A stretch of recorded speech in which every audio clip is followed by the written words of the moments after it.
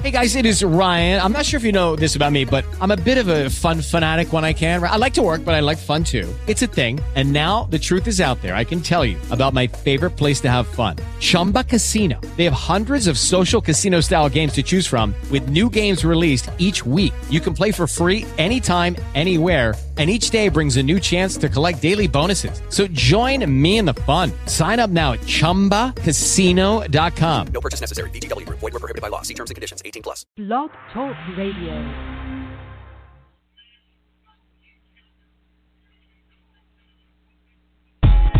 And I just don't give a damn. This is what I am. Understand? I don't give a damn.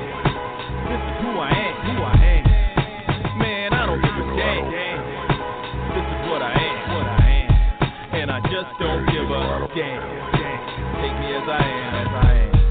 And my G still pumping. Sold on the culture, you know that my Doja culture game over, soldier. I'm coolin'. Be on the sofa.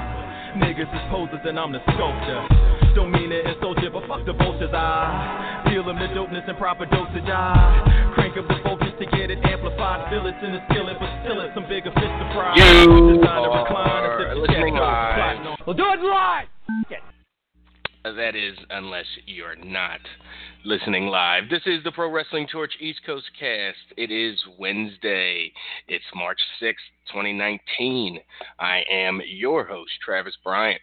And joining me, per usual, is my main man, co-host extraordinaire, Cameron Hawkins. Cam, how goes things? Things are well. How you doing?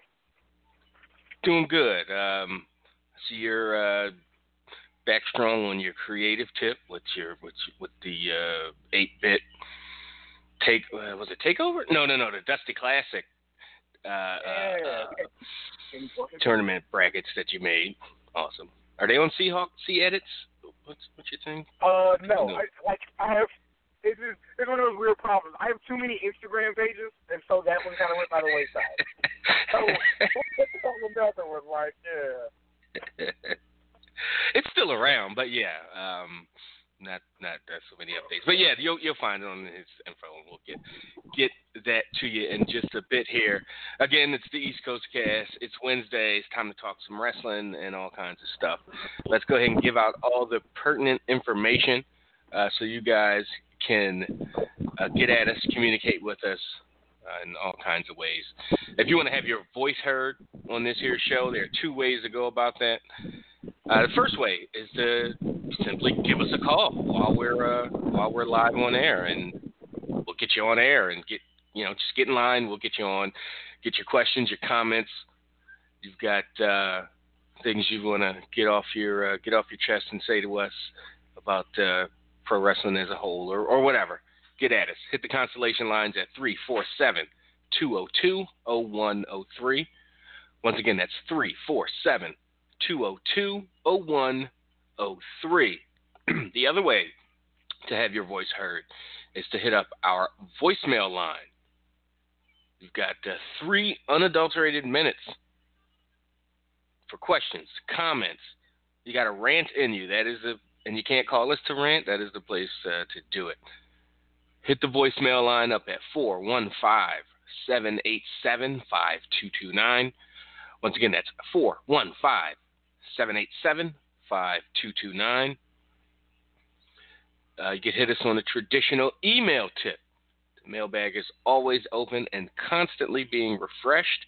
East Coast Audio Show at gmail.com.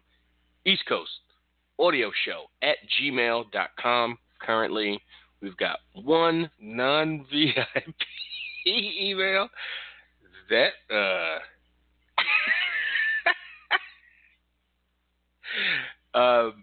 so literally in the middle of that read, my front door opens and a dog runs in. And my roommate I just hear like jingle jangle, like a collar. Look up, little doggies over there in my dining room. So that's interesting. Hopefully he or she doesn't start barking and causing a fuss. But anyway, So we've got one non-VIP email in already from Jabron out in Vegas. Get your emails in. If you're a non-VIP or VIP, make sure you indicate it somewhere in the subject or the body of the email so we know which segment of the show to read it. So once again, East Coast Audio Show at gmail.com. You can find us on Twitter at East Coast Cast, twitter.com/East Coast Cast. Oh, somebody answered my question. Basically a dinosaur, mutant born of the atomic age. Yeah, thanks, Rich. I thought that was just going to go uncared about. But that's cool. Is Godzilla a dragon or a dinosaur or something else? I'm with Rich there. He's a dinosaur. No long neck, no wings. How are you a dragon if you don't have either of those things? But he does breathe fire. So I definitely see the argument. But just his shape and those little Godzilla arms, those little dinosaur arms, I think it's pretty physically obvious. But yeah. Find us on Twitter at East Coast Cast. You can find my personal Twitter at Travlord. You can find Cam at Seahawk. That's CEE Hawk. And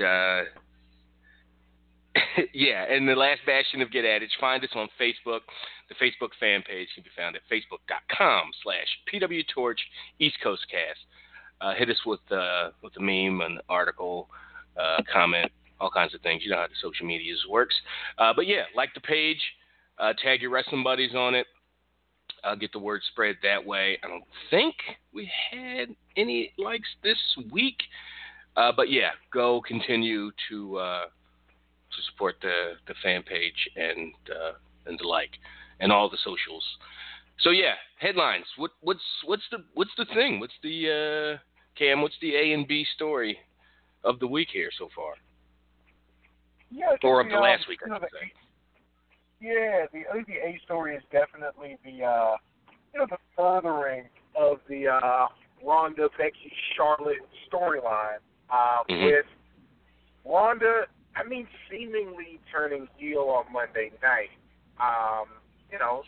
Being fed up with all the back and forth talk, being upset with how the crowd responds to her, juxtaposed with how they respond to Becky, who is, it's really interesting.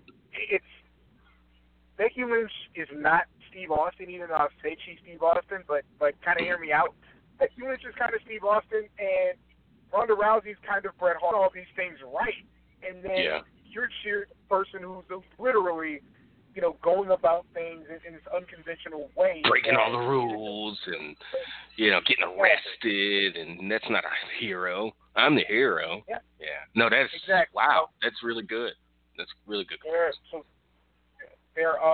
so it's kind of Ronda snapping, and I think kind of building off that, I know it's been a big talking point this week about, her character kind of changing, and really it hasn't killed the narrative, but it's adjusted the narrative of, do we really want a triple threat or not? Like, it's something else kind of added to it. I think just Ronda's physicality in really, coming after Becky like that, I think would be the A story.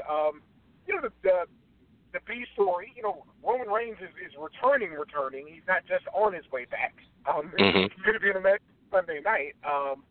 And definitely, the passing of King Kong Bundy, somebody we're all, familiar with, as kids. So there's a lot of stuff going on. Yeah, that's a solid front page, big splash beneath the fold, and then, unfortunately, a death, but, he's King Kong Bundy. It's not Ric Flair or Dusty Rhodes. You get the corner spot at the bottom. But King Kong Bundy, I did not realize how ingrained and how a part of, especially in the 80s and 90s, of pop culture he really was entrenched in. People knew who King Kong Bundy was. Not like they knew Hulk Hogan or Andre the Giant, but right underneath that, as far as the mainstream response. But like right under there was King Kong Bundy, like on the level I think of a Macho Man. You know, I think Macho Man gets that face because of the Slim Jim commercials, crossing over and stuff the way he did. But when you see that list of all the TV shows and commercials, he was in an IBM personal home computer print ad that ran in major newspapers and magazines all over the country, maybe the world, I'm sure. Like that blows my mind in 2019. Never seeing that or not remember seeing that as a kid. Pretty amazing. And then the Boy Meets World, people really really go back to his. No, not Boy Meets World. That was Married with Children. Yeah. That was Vader, but I'm talking about Married with Children. And just it's just there. Somebody literally put a list up of all the things he had been a part of throughout the decades, and it was like, wow, that's outside of wrestling, none even talking about WrestleMania 2 main event and all that kind of stuff. So rest in peace, King Kong. About him, like if you think about how he looks, like think about his build, think about his face, think about how he carries himself. He's very much 80s wrestling, like very much so. Like he's, if you had to, outside of like you said, your Hogans and your Flairs, if you had to think about somebody who looks the part of that time period and acts the part, and the not the circus sideshow, but along those lines, who's a proper caricature of wrestling, I guess you'd say. King Kong Bundy, like he's like King Hippo in Punch Out. Like he very much fits that role of what you think of in kind of a viscerally visual way. Yeah, absolutely. Yeah, and he's a big fat guy who didn't rely on being a big fat. I mean, he wrestled like a big man, but it wasn't. When I say rely on, it wasn't. He didn't show a bunch of ass as far as getting. I don't think they bust on air and stuff. It was. I'm sure people took their shots, but it was. It's just as a reminder that you can look like King Kong Bundy and make a ton of money in the business and make the companies that are promoting you a ton of money. Absolutely. So it's just further kind of proof of that. But Ronda Rousey Monday. I had no issue with her. Like you said on Twitter, I think that was necessary, all caps necessary, because it's just time, and it's just a time in the story where she needs to. I didn't think of it as a heel face way turn or anything, because she's always been annoying heel on the mic to me. She's wrestled pretty much like a babyface and hasn't done a ton of heelish acts. You could say, well, attacking, Stephanie on Raw and stuff and breaking her arm. But Stephanie certainly deserved it. But stepping on Becky's head at the end, I thought was a little much. Like, talk about viscerally, I reacted sitting here watching that. Like, hey, who do you think you are? And I guess that does kind of make me think like, oh, maybe that was a heel thing, or maybe she's literally pissed, and that was her petty Twitter persona coming through. But if that was the case, why wouldn't Becky, like, you get punched in the back of the knee for something like, if the script isn't for you to stand there with your foot on my head like that, fam, I'm reaching up and might karate chop you in the pussy for that. Like, I don't think I could take that kind of like, because you know where it's coming from. Maybe it was all like, and Vince is like, yeah, and at the end, put your foot on her and blah, and then I'm taking it the wrong way. But I don't think so. I hope I am taking it the wrong way. But it was like it was just too much. But if it's to lead to like a bona fide heel thing with Ronda, I'm fine, because that means, going forward, the match at WrestleMania, triple threat matches work the best when there's two heels and a babyface has to overcome that. where they're not working. It's not a handicap match in technically, but it can be, and you know how that works. So I'm okay with it all around. She's still a mess on the mic. That's nothing new. A mess. Yeah, a mess. An absolute. And she's such a cornball. Cam, tell these people about her T-shirts. Tell these people about her whack-ass T-shirts. So if you were listening, you probably felt she was so clever in coming up with. Yeah. And I think the worst part about it all is that she basically was advertising them in her promo right before they were made. Like, she kept saying, ban the man, or damn the man, and boo the woo. And it was just they didn't even sound natural when she was saying them because of her. Okay, let's talk about this all first. They didn't sound natural when they came out. And then, she basically got on Teespring and made those shirts and made a gift to show that, 2 seconds it would show the Becky shirt, 2 seconds it would show the Charlotte. Oh, yeah, it was a slideshow. No more Mrs. Nice Bitch. And it's that goes in 8 different directions. No more Mrs. Nice Bitch. What are we talking about? But okay. It's one thing, Cam, I think this has to be said. It's one thing, and I don't want to knock anybody's hustle, but when you're a multimillionaire hustling a free podcast, that, I'm damn, what the hell? You got to do better than that. Listen, number one, you can do better than that just in your designs. I'm not blaming Teespring or Redbubble because there's some high quality, tees and printings they do. But come on, you got to be better. You got to be more creative than that. And then, Cam, can I point out the blatant hypocrisy of it all? A week ago, she was talking about fake script and Rebecca Quinn. Yeah. Now she's promoting her bullshit T-shirts with canned, campy, hokey, boo-to-woo, screw-to-woo. What the fuck you, Rhonda? You're so garbage on so many levels. And the only level you're not garbage in is in the ring. That's literally our only redeeming quality in this whole thing. Which is a good wrestler. The worst part about it is that it's not like Austin 316, where Stone Cold says something as an off comment because he's feeling it in the moment. Or he came up with it backstage. I'm sure that wasn't. He might have workshopped that. Yeah, it was some. But what I'm saying is, the next night you saw Austin 316 signs. Yeah, and it was she was no, I'm going to get this off, and I'm going to get out in front of it. And 2 minutes later, the show wasn't even, cooled down in the digital realm. And it was tweet, here's my fucking corny-ass shirts, y'all. You didn't see anybody. There are, I don't know, Velveteen was doing the Johnny Failure thing, and then you'd see Johnny Failure signs, or maybe it just wasn't organic, and it didn't have time to become a thing. She tried to make this was some Monsanto laboratory-tested bullshit right here. This was not organic. You know how much people pushed back against Thought for 6 months? Against who?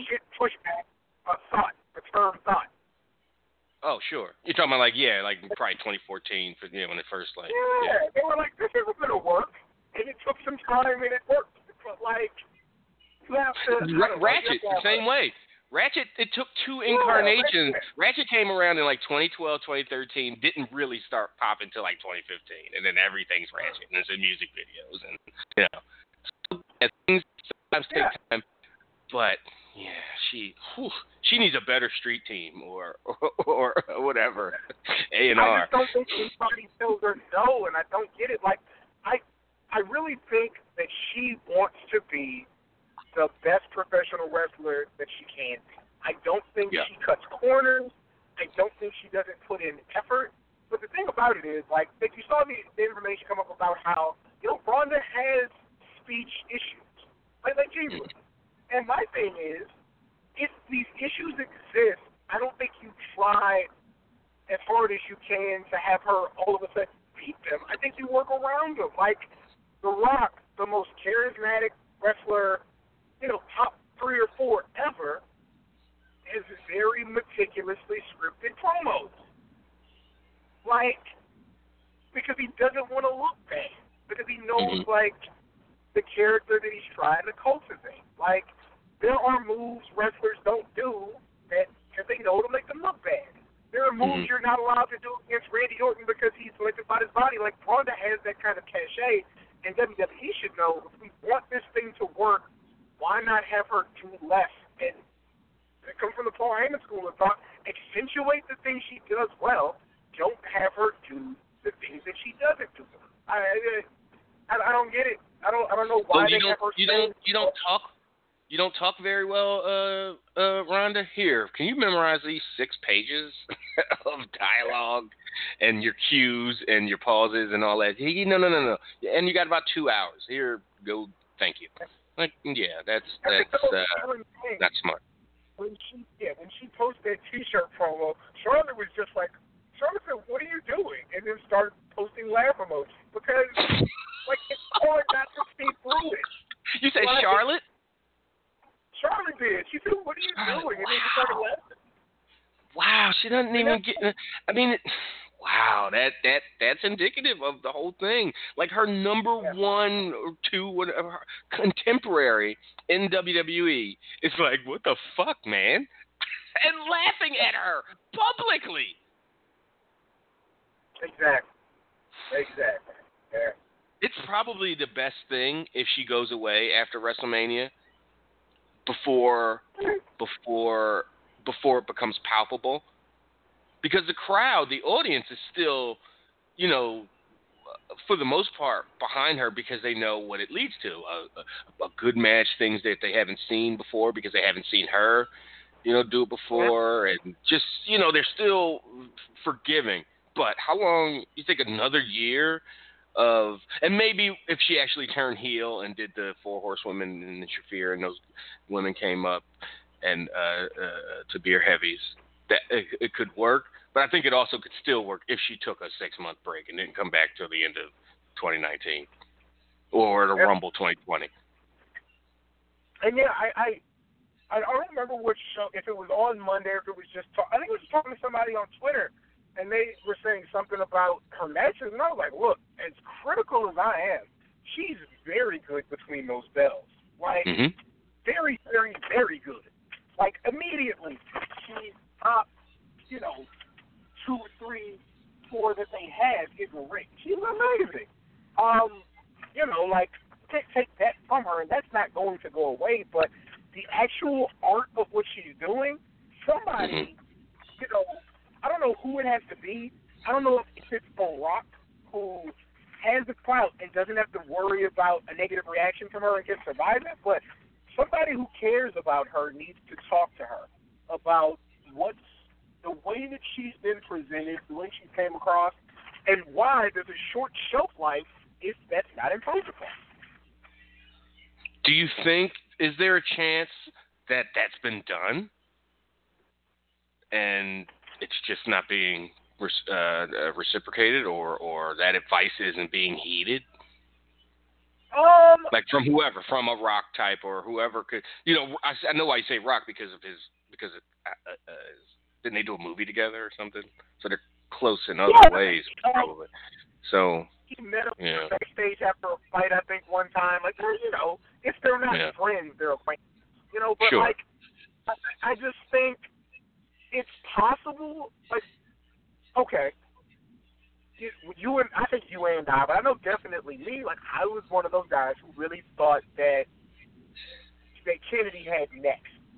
I just did. I just thought that he was on his way to being the next guy, and everybody had something to tell him, and he didn't know who to listen to. So I mean, it's a possibility that they're like, look, Ronda is, for all the talent that Ronda has, we don't know if we can give Ronda the proper criticism without us breaking her.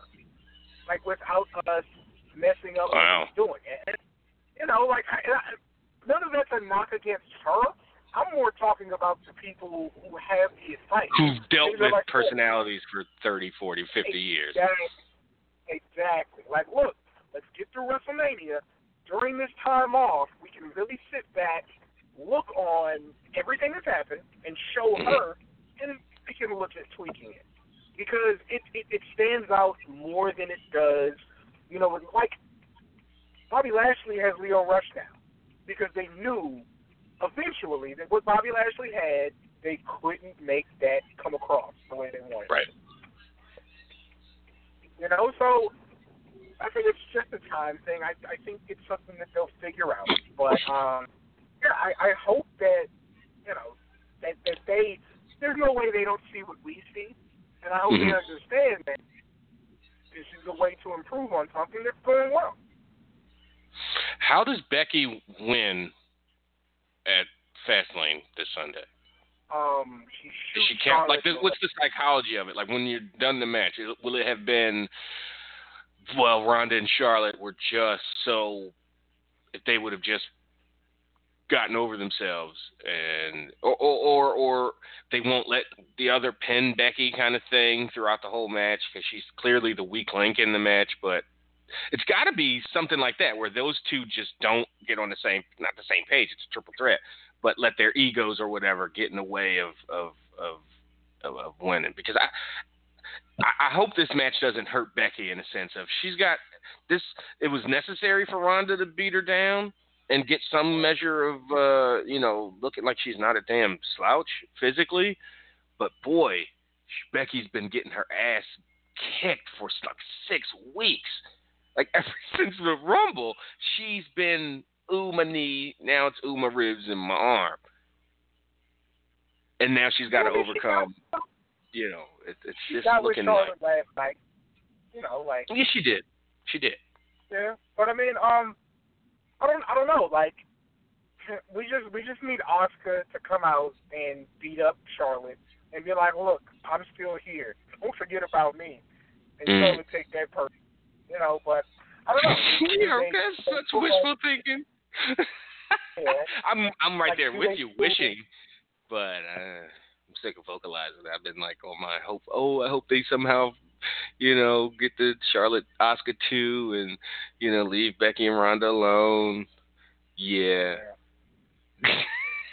Unless I'll start to believe if Asuka comes out and is involved directly in that match, or if there's some kind of non-finish of a triple threat match, because there shouldn't be, right? The way the rules are. But if they do something where it's a non-finish, then I don't know. Maybe then we can really start to speculate. But what was the B story, real quick? We talked about King Kong. We talked about what was the B thing you talked about? Yeah, I mean the Shield. The Shield coming back from one last match. Oh, right. Roman's Sunday. really being thrown in the, and it works the best because none of those guys looked like they had a ton to do at the pay-per-view, so it all came together. You certainly want to protect Roman in a triple threat match, or in a tag match, even a 6-man.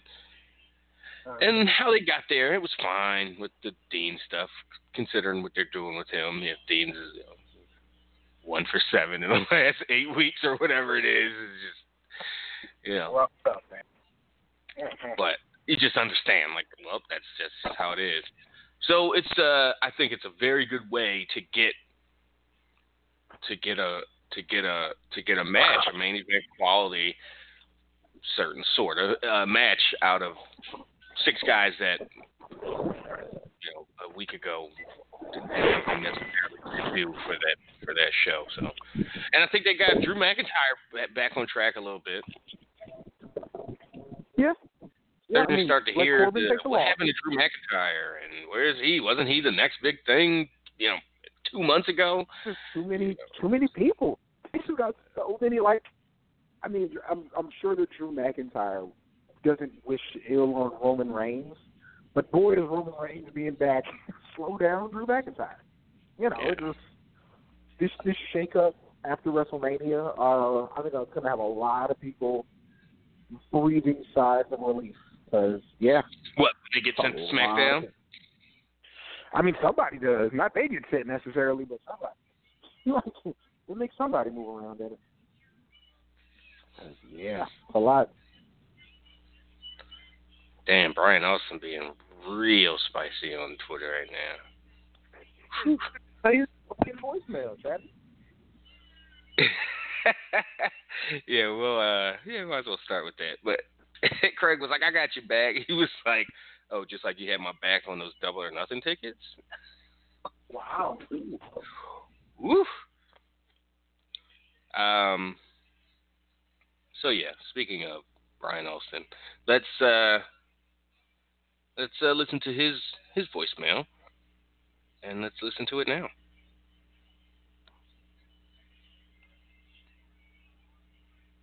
Hey, East Coast Cast, this is Brian from Phoenix calling. Hopefully everybody has a really good day. So what I want to talk about really quick is Ronda Rousey and her snapping on Monday. Snapping on the fans is one thing, or going crazy on the fans, I guess to say, is one thing. The thing I want to say that I understand is her attacking Charlotte and then also Becky. Now remember, if we go back to Survivor Series, Charlotte attacked Ronda, thank you, with a kendo stick and beat her up pretty bad with that. And then a couple weeks ago, Becky attacked Ronda with a crutch. Remember, at the end of that, Ronda was bleeding from her forehead. And also, Becky attacked Ronda's best friend, Natalya, as well. So I can understand her snapping and really putting that armbar on, or really hitting and putting an armbar on Becky, and then threatening Charlotte to come back in the ring and see what Charlotte was going to happen to her. So in that part, storyline-wise, I totally understand why Ronda did that. So hang on and hope and listen to what you have to say about this. Hope you have a real good day. Thanks a lot. Bye. Cam, reaction? No, I mean, he's making a lot of sense. Ronda has reasons to be upset with these people. They weren't the reasons that she expressed, in kind of doing it. It seems to be more frustration with standing in treatment, but yeah, like she definitely has all the reasons in the world to want to do that. Yeah, it does. That kind of makes me think, what if not the stuff that Becky's been saying, but what if Ronda legit was like, yo, you laid that crutch in and bust me upside my head and I was bleeding. Now you're going to take this foot on the head, which, if you think of it like that, might not be like, oh, well, yeah, she gave you a stiff one with a crutch and you stood on her head after a beat down. That's fine. That's a fine enough receipt. Knowing that she didn't, hopefully Becky didn't, crack her on purpose. But hey, I'm not going to go out of my way to try to hurt you, but you're going to take this little mush foot to the mush. So, maybe makes me reevaluate my, not liking that. Still don't like the foot thing, but if it was not just she had some reason, then I can understand. But yeah, thanks, Brian. Thanks for that.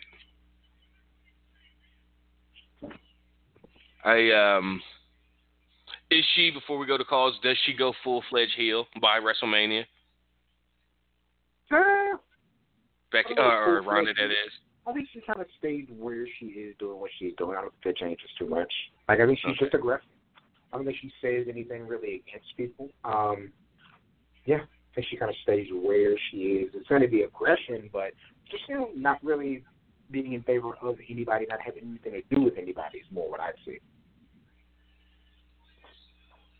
All right, let's open things up here. Hit the Constellation line, 347-202-0103. Let's open things up with Mike up in Brooklyn. So let's get Mike on. Mike, what's happening? What up? Fellas. East Coast cast, East Coast fan, what's going on this Wednesday? This is March 6th, Wednesday, brick ass in Brooklyn. Yeah, the sun was shining real bright. Mike, it was like 55 here. I know what you're talking about. Man, shit. I don't know what you talking about. I feel like an ice pop going outside. But real quick, before I forget, Trav, there was a meme up last week on Facebook that somebody put up of Doom. It was a picture of Doom with Teddy Long.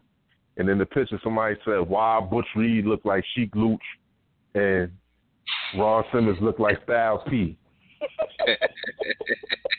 Wow. Well, you said Doom. I'm like, MF Doom? Dr. Doom? I'm like, where's this going? And, okay, not even the Doom I was thinking. And then I looked at a Lox album. I'm like, yo. Huh? The other day, I was, just because I do, and just randomly, I was thinking, like, I think the We Are the Streets might be, like, the hardest album I have. Like, maybe not the hardest, because Styles by himself, he got some hard-ass records. But, like, as far as, like, combining, like, just top-notch quality, glossy production and, you know, record label stuff with just a hard, you know, promotion and all that, and radio singles. And exactly. Just such a hard fucking album. Yeah. Right. That's why I'm finding difficulty.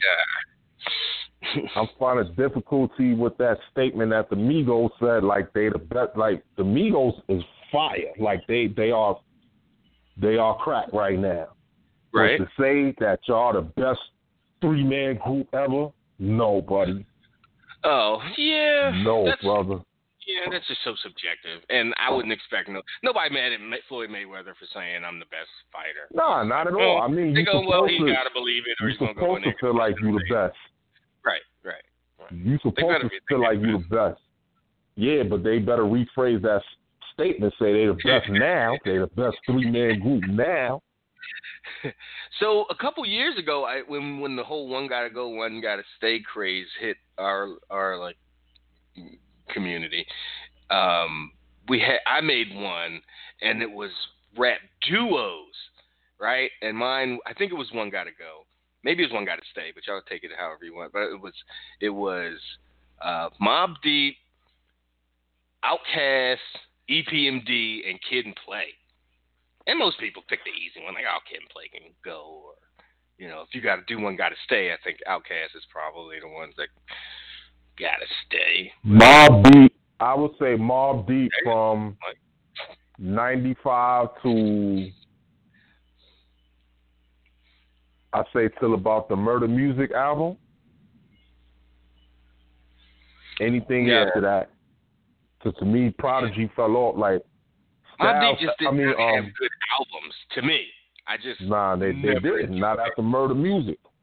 After Murder Music, that shit went downhill. Man, I'm talking about everything before that. I just never could get into 12 Mobb Deep songs in a row. Like, it just was never any kind of... Yeah. Even my favorite, the one with, like, Shook Ones and fucking... I used to be in love with his name Jay. Don't fuck with her no more now. Fuck with Tang Ray. That's my favorite fucking Mobb Deep track, like, probably ever. That's, like, I can't listen to that whole album. It's, like, 4 songs on there, and then the rest, I'm like... Nah. Years later. Yeah. I came, not for nothing, Trav, like with them, like I came to the party late. Like I was just like you. I was listening to Drink Away the Pain, Survival of the Fittest, Eye for an Eye, and that was it. But, you know, there was other shit on there. Right Back at You, Temperature Rising. Fam, Temperature Rising. Coogee Rap, was Coogee Rap on the original or the well, he got one that, yeah, Temperature Rising is Coogee Rap cut on it, and that shit is flames. But yeah, that's why they were on my list. There's a reason. Yeah. I'm just saying, they would never have to be the ones to stay because I fucked with the whole kid. Too Hype is probably that's my first rap album I ever had. Kid and Play joint back in '88. Yeah. Hell yeah. Like motherfuckers is lying if they saying they wasn't kick stepping. Like they're lying because I was doing it. I was kick stepping. I was trying to jump over my leg, all that. So for sure. Between robberies, between armed robberies. Yeah, I was a kid then, Trash. I mean, Cam, I was a kid then. I was a little kid then. Like the Mobb Deep shit, yeah. So what's on your mind wrestling wise? What you got? Oh, wrestling wise, I think this week was a fucking. I mean, I heard a dude on a like just try to downcast everything. I think everything was a major step up. Like this week as far as storylines and everything. Like, I mean, that's the Ronda we've been waiting to see since she came. That's the Ronda we've been waiting for. I mean, I guess. No, agree. And I'll say this, like my beef is not with the story per se. It's that, like, we've seen some really good movies with bad dialogue. Like, where the story, you're like, oh yeah, this is great. It's more like the things that they're having her say, and the way they're having her say it isn't great. But it's like supporting a football team that, you know, you're not a huge fan of the playbook. Or like being a Broncos fan when Tebow was winning games, but your team wouldn't do anything for like 3 quarters. It's not a direct comparison, but it's like what they're doing is just fine. How they're having her do it is more the issue. But Mike, these last 2 weeks, Raw has definitely felt like a big deal, and salute to them for it. Absolutely. Right. I mean, I don't know if it's Vince's personal nut hugger, Bruce Pritchard back. I mean, I don't know what is a combination of things. I don't know if they're giving Paul Heyman a little bit more. I mean, come on, y'all. Like, let's call a spade a spade. He's only there to do what he was doing before, hold Vince's nuts and get his coffee or whatever it is he drinks. You know what I'm saying? Like, come on. Like, he's a fucking yes man. We love the Something to Wrestle With podcast. It's fire. But, like, let's call a spade a spade. Like, go back and look at Beyond the Mat. Like, he's just a fucking yes man. Like, he's just a yes man. But I like what they did with it. And, like, the thing is, people didn't catch, the beat down that she gave, Becky. We did exactly what Becky expected to do. Come right back on the next show like, ha-ha, you beat my ass, but you ain't killed me. I'm still here. I tweeted exactly that. I was like, watch, Becky didn't come back and say, motherfucker didn't kill me, though, and keep talking shit. And that's what happened, yeah. That's exactly what she did. Yeah. She knows she got her ass beat, because I'm like, ooh, she's hitting her kind of hard in her ribs and shit. Yo, she was digging in her fucking guts, yo. I was like, damn, Ronda, don't hurt. Yeah, the time when she gave her I think she gave her 4 of them to her ribs. Quick. I'm like, yo. It's like, oof, some thuds. Yeah, man. Yeah. She said next time I see you, fucking hands on sight. It wasn't on sight. She had to cut her stupid fucking promo first, but she made good. And Charlotte is the most classiest motherfucker ever. She said, hey, I don't want no smoke. I don't want no smoke. She looked in the ring like, nah, that's not for me. She figured out it was so good. Yeah. She was just a second away from, doing the Red's dead. You want some of this, Charlotte? Right. Nope. Nah, I'm good. I don't want no smoke. I was just looking. I ain't come to fight. I was just looking. Kiki, get your ass up off the floor. I was just looking. But, serious tip, fellas. Like, I'm looking at the card for Sunday, and it ain't a bad card. Like, they trying to juice things up. Potentially, to me, the match that might steal a show is given enough time is that 3-way, that tag team 3-way. That match got potential to be a killer match. To steal a show. What's the match? Revival versus Rude and Gable versus Ricochet and Aleister Black. Yeah. Title's on the line, I assume, right? Yes, absolutely. Right. 3-way for the title. That match definitely got potential to steal a show. That Anything could happening definitely be a show. On Fastlane? Oh, Shane and them. That's right. Never mind. Yeah, Shane and Miz, and Miz versus the Usos. But I believe that's going to be the build to Shane and Miz, versus each other. Yeah. And Mike, I don't know. Before I forget, we talked about it a little bit last week, Travis. Another story. So we talked for a long time about, Arn Anderson, and, why he might have been or not been fired and stuff. Apparently, Arn Anderson let Alicia Fox, wrestle inebriated or intoxicated. That's a good reason to fire somebody. I don't like Arn Anderson, but the next guy is very good reason to lose your job. I don't understand how you make that decision. I don't understand. Like, it's a house show. It's like such little. It's of such little consequence. Like, what happens, who wins, who actually wrestles. Like, nobody's going to be mad. No. First off, y'all didn't advertise Alicia Fox was going to be there. I feel very safe in saying that. So nobody's going to be like, wait, I didn't get to see my Alicia Fox match? I'm going to the fucking box office and demand a refund.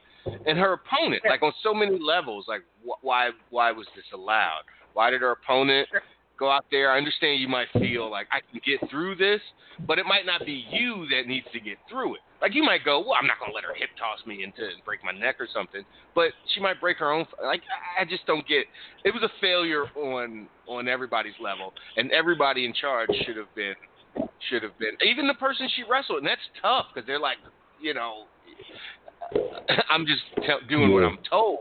But you can't, like, this is a very, very, very extreme example, and I know.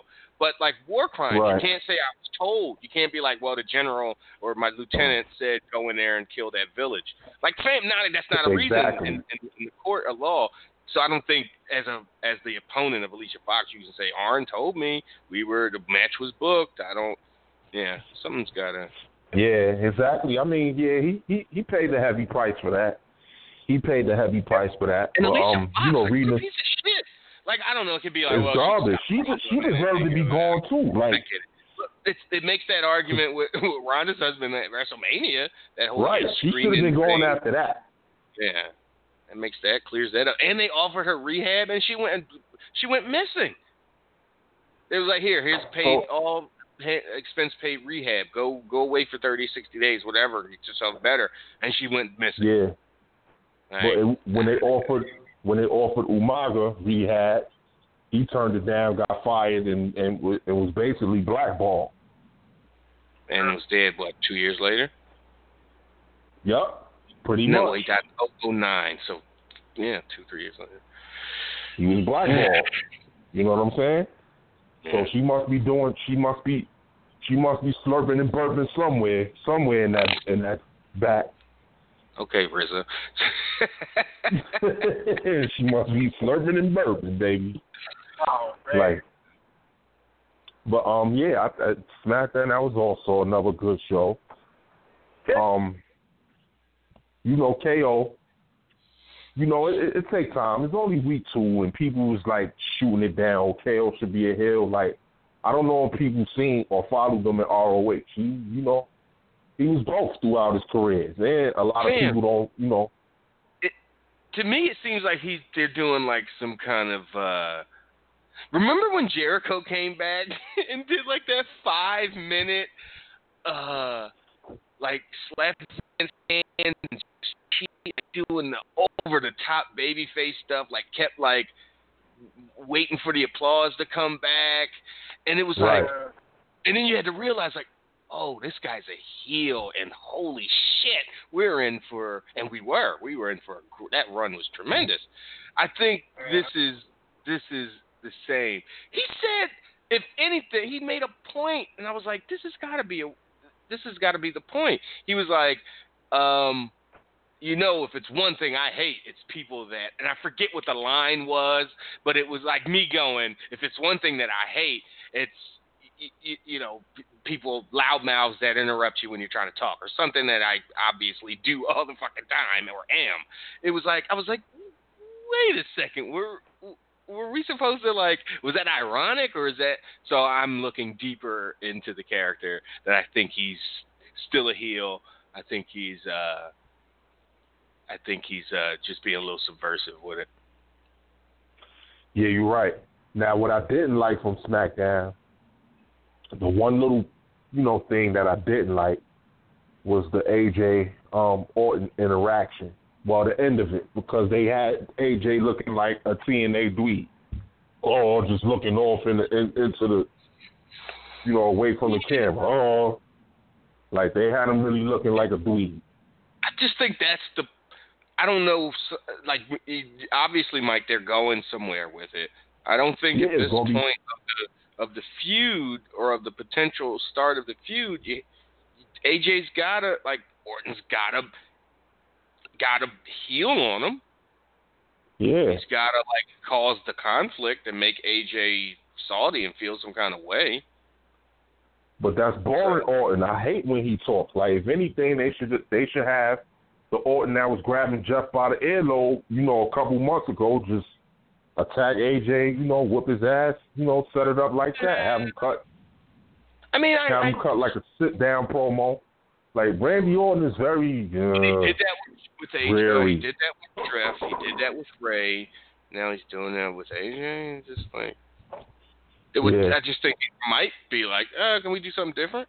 And they're like, all right, how about you just talk shit to him for like 4 straight weeks and make it go and increase? It gets increasingly more hostile. And AJ in 2 weeks is going to punch him in the face in one of those backstage segments. Like, that seems like the word. Absolutely. Yeah. So he's got to get that, got to get that.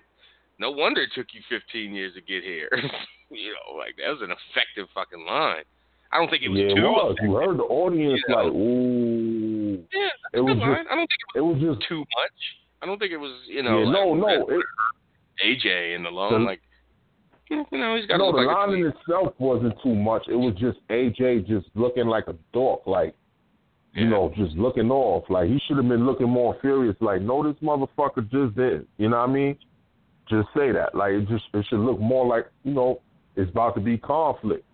And, of course, I'm finally happy, even if it's the U.S. title that my boy Joe finally got some main roster gold.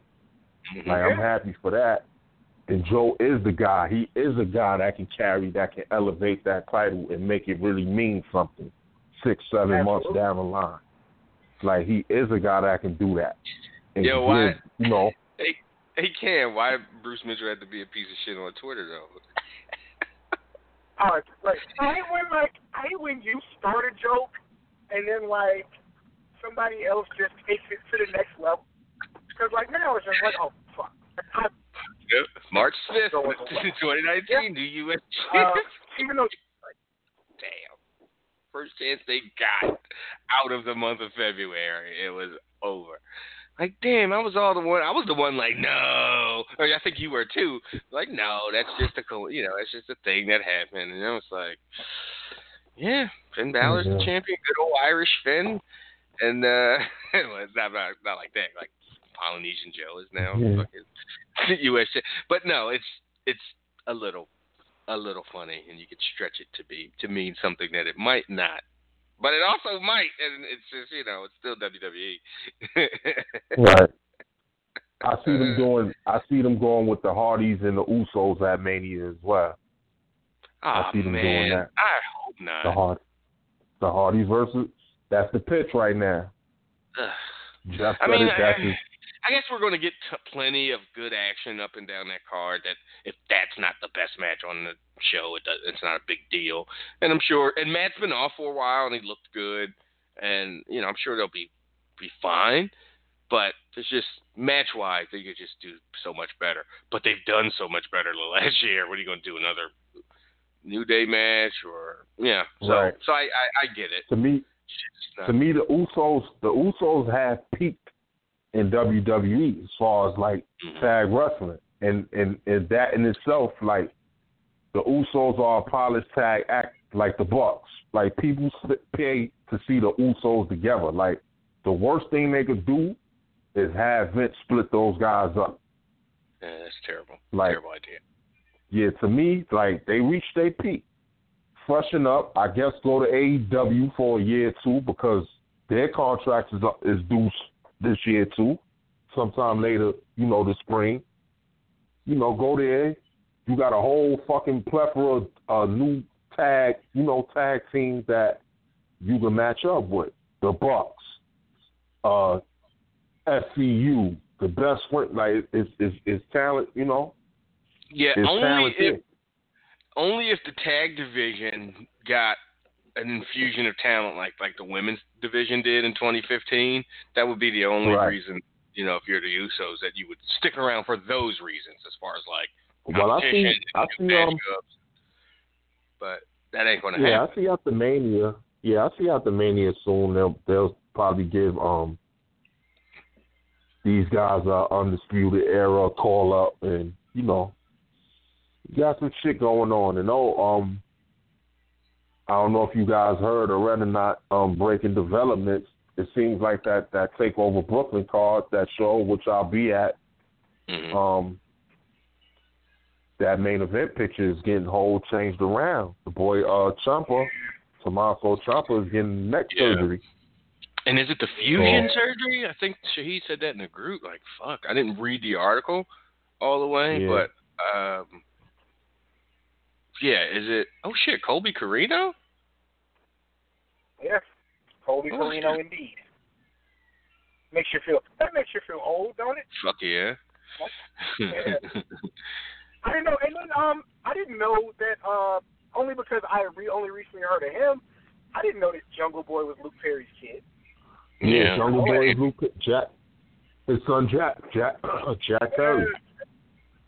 Yeah, so definitely. I mean, we all, Luke Perry.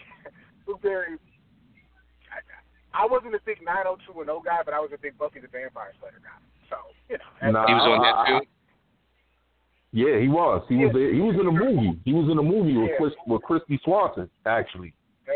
He was in the movie version of it. Oh, he was in the movie. Oh, okay, I got you. Yeah, the movie version. Yeah, I kid you not. I said live on my East Coast with my East Coast brothers. That was a guilty pleasure of mine in the '90s. 90210, Melrose Place. Wait, but Mike, ain't you like? I thought you 40 yet, Mike? No, I'm 38. Yeah, same age as me. How? I was like 9 and 10. You were watching that as a 9-year-old, 10-year-old? Again, Mike was about 10 or 11. Well, Mike was showing another one. Like, we've established that Mike was picking people up and playing backflips. Like, I actually late bloom. Like, once I start getting little skins and shit, about 14, 15, I start getting into, like, the reruns of it. Once it started getting its syndication, and I kind of caught on from there.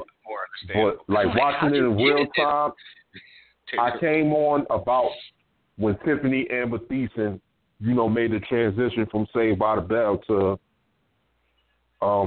90210 when she was Brenda Walsh's best friend that came from where they came from. She was Valerie, and Dylan was dating her. Luke Perry was dating her after a while. Like, they traded more partners than fucking than you can name. Yeah, that was a guilty. That Melrose Place and Party of Five, that was a guilty pleasure of mine. Wow. Learning about people today, boy. Party of Five. Hey, listen, man. It's interesting that, like, Ciampa gets hurt, but it's also at the same time where that, the NXT 6, as I like to call him, he gets hurt right when 4 of them get called up. Because if he gets hurt a month ago, I think Triple H is able to be like, look, this thing is going to fall apart unless I have, a Ricochet, a Gargano, a Black. But now it's like, does Adam Cole, jump Dream to be the guy? There's... You hate to see a guy get hurt, and Ciampa's just been one of the 2 or 3 best characters, best performers in all of wrestling in the last absolutely. 2 years. Yeah, and you want best heel in wrestling. Yeah, but it does all of a sudden make for I love how Triple H has been running this NXT thing. What does he do now? Like, how does this from here? It's really interesting. I think they do Cole and Gargano. Yeah. Has there been any reporting on how they handle Ciampa dropping the title and anything like with the Dusty Classic? What's been taped? Things like that. I know we'll find out some stuff tonight. Probably so. They probably do some voiceovers because pretty much the everything was almost in the can. I think up to like the semifinals. I think everything was in the can. So they're gonna have to rearrange some shit. Yeah, they're gonna have to rearrange some shit. So I see it being Cole. I see it being Cole and Gargano unless they throw what you call it in there, Matt Riddle. Yeah. Yeah. I think he's gonna be, like I said, like off of looking at that. I don't know if you guys saw it yet. His little special he had on. You're watching? I did watch it. Yeah. Yeah, when y'all get a chance, do watch it. Like, dude is gonna be a huge star. Like, if he can stay healthy and keep his head clear and all, dude is gonna be a big star. Like, he's definitely like, he's one of those guys like that. He's a 5'2" guy. Like, he touches all bases. Family dude. He got the look about him.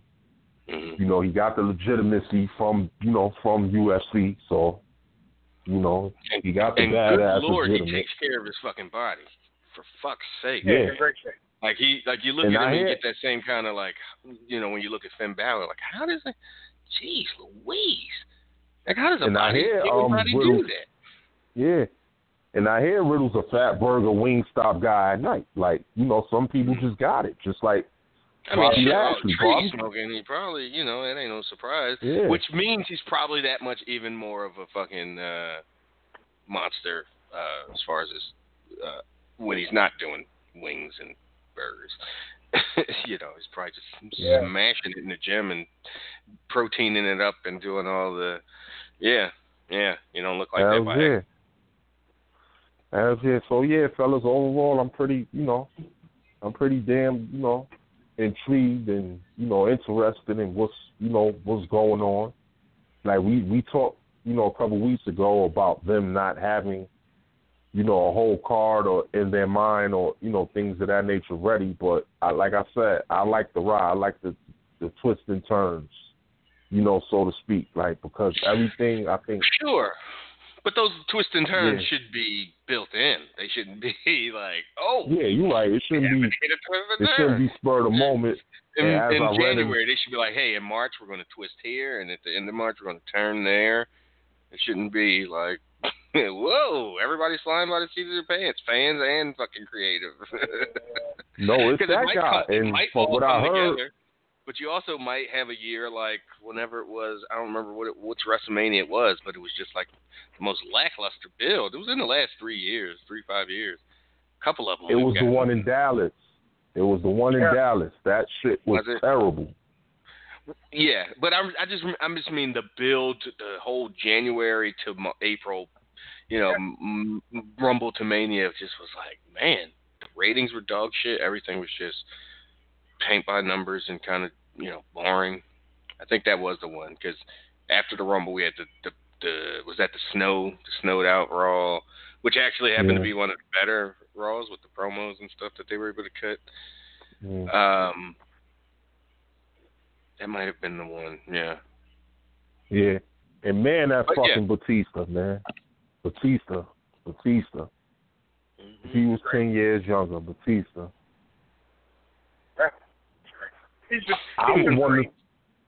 Yeah, great. He's fantastic. To me, I want to see the battle for Hollywood instead of, I mean, I'm intrigued by the him and Hunter thing, but I want to see the battle for Hollywood. Batista versus Rock. Yeah, Batista and Rock. We got them like in a handicap match for them, but I would like to see that. It's so much easier to get, easier, and the line is straighter. How you get from Batista, how do you get to Batista and Triple H? They would have to work to get to Batista Rock. Because you wouldn't, Mike, as you say it, you frame it like that as a, you know, but you wouldn't want it to be a battle of Hollywood because you know that's not how roles are. You know, like, could you imagine if they had a screenwriter script on the pole match? Like, whoever gets the script gets the leading role. No, I mean, not so to speak, not in terms. Just those two. I mean, not in context of. Yeah. That's what I mean. Like in context of Batista coming out or the spotlight on me. I am the biggest star that this company has ever produced. I am a record-breaking movie star. My movies grossed over billions of dollars, and look at you people. You still, you know what I mean? To that effect, then rock music just, rock music. I think you would need a week or two of that, and then rock comes out. Yeah. Like, build it up. Milk it. Yeah. Let him milk it, and rock just come and cut them off. Like, how dare you, I think that'd be hot. Yeah, because it's like Raw in L.A. tonight, or Raw in... I think that makes it better instead of Miami. Make it a Hollywood thing and not a hometown thing. So if it's, Raw's in Miami, or Raw's in L.A. tonight, and he cuts this promo about, I don't know. But he also got to be careful. You don't want to say, rub producers the wrong way and shit. Oh, is that how you feel, Dave? Well, if Rock coming in, the kid Brian Gewirtz is coming with him because that's Rock right hand man. In that $7 company, and Gewirtz was the one that pretty much predominantly wrote all Rock shit back in the heyday. So even when Russo and those guys was there. So why did what did Patrice O'Neal write for Rock that he like I hear that all the time about Gewirtz being the main guy, but I'm like, yeah, but Patrice O'Neal was there in '99 and 2000, and he wrote a ton of shit for Rock too. Yeah, I wonder if it was more lines and because he's a comedian, it was more like call him a whatever, like Rock's had lines, popcorn fart, Rudy Poo, whatever.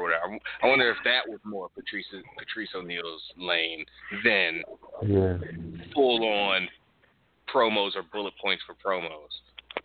Yeah. That's an interesting question. Yeah, you're right.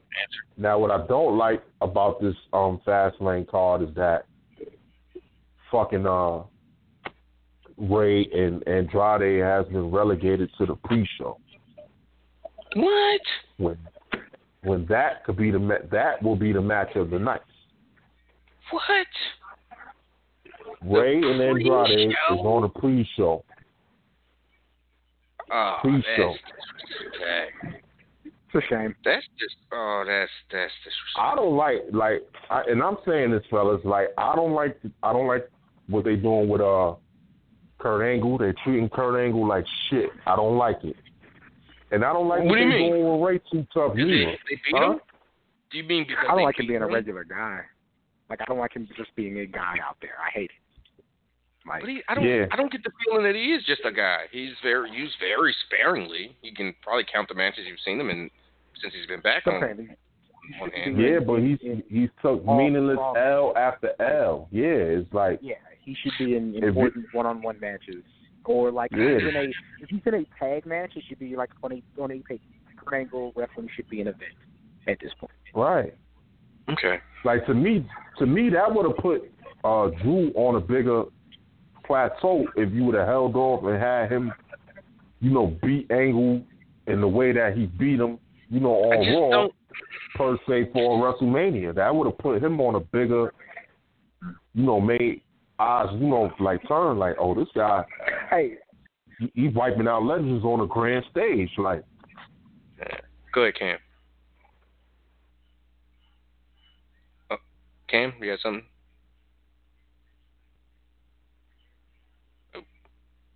Okay, maybe not. You still there, Mike? Yeah, I'm here. Okay.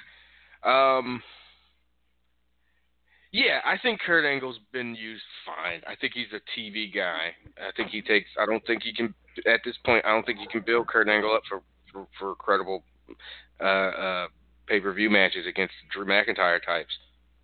But TV, it works fine. I think he's... Yeah, but I understand y'all's argument that it should be built up in more of an event.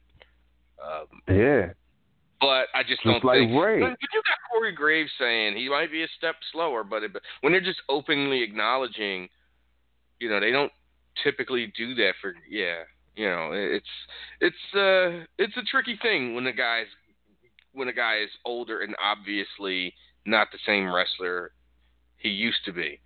Like Jeff Hardy can get away with it because but Kurt looks and wrestles and walks differently. It's very obvious that he's not the same wrestler he was a few years ago.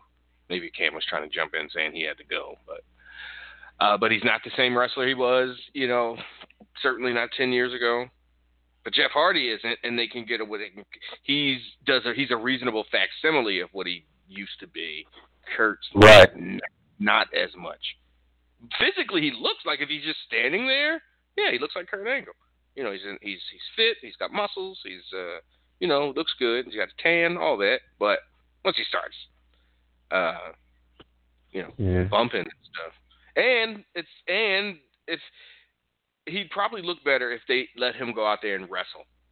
Like, hey, go out there and instead of running the damn ropes and looking like, I don't want to say feeble, but certainly not sharp as you were, go out there and put him on the mat and grab a fucking hold and make Drew McIntyre wrestle.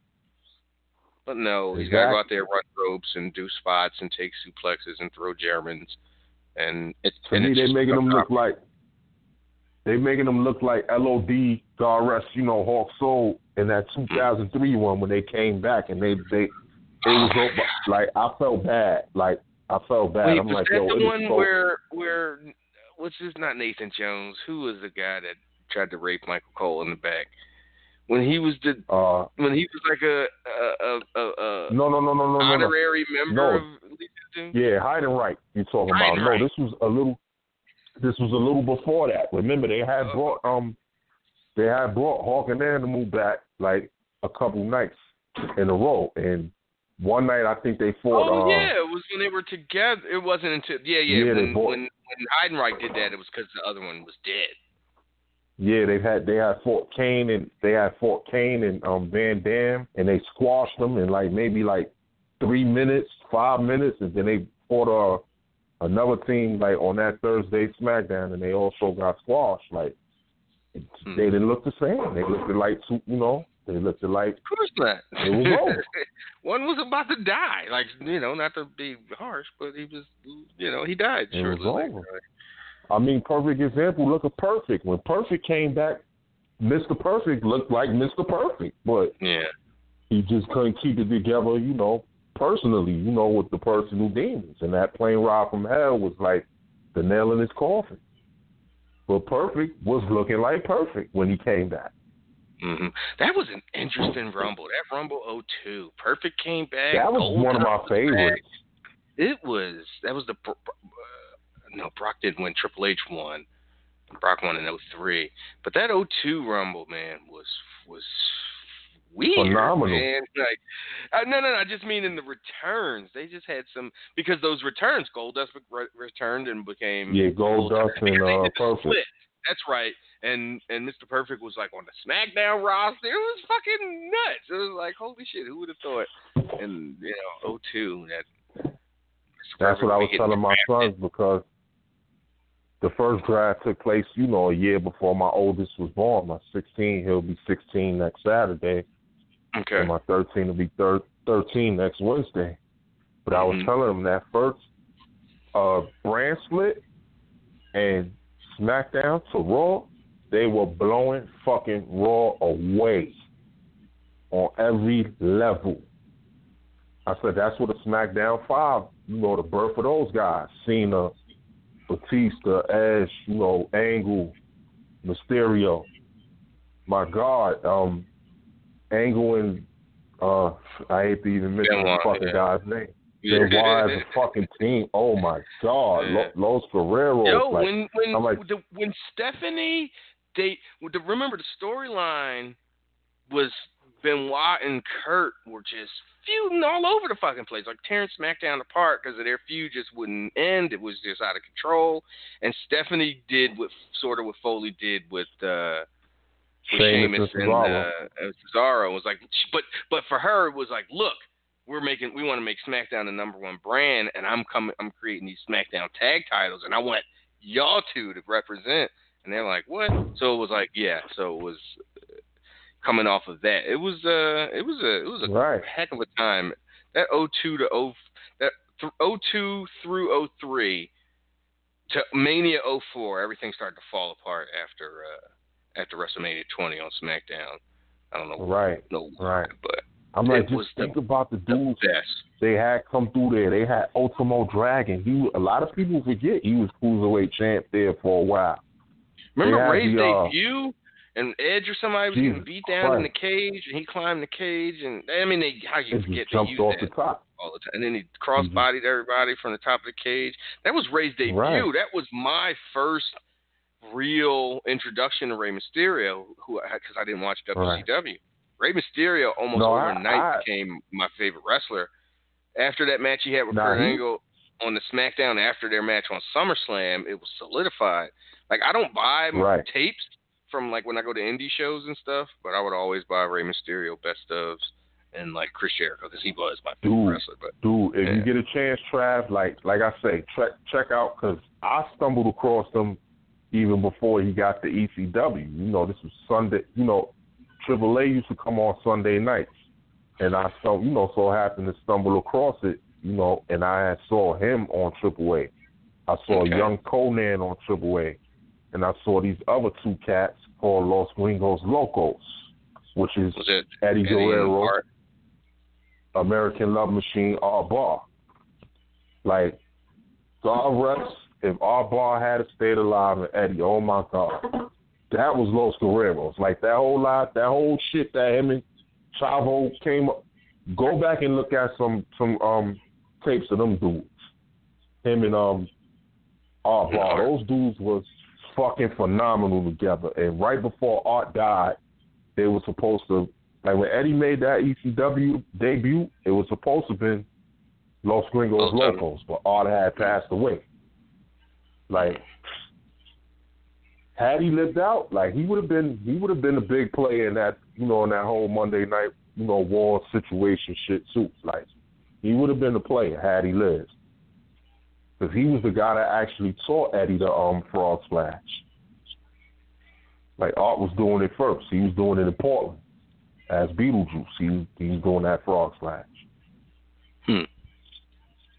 So, yeah, like, you know, that SmackDown run was fucking phenomenal. You know, it was. Raw, of course, was weird. From 02 to about 05 was weird because it was... Yeah, it was a Triple A show.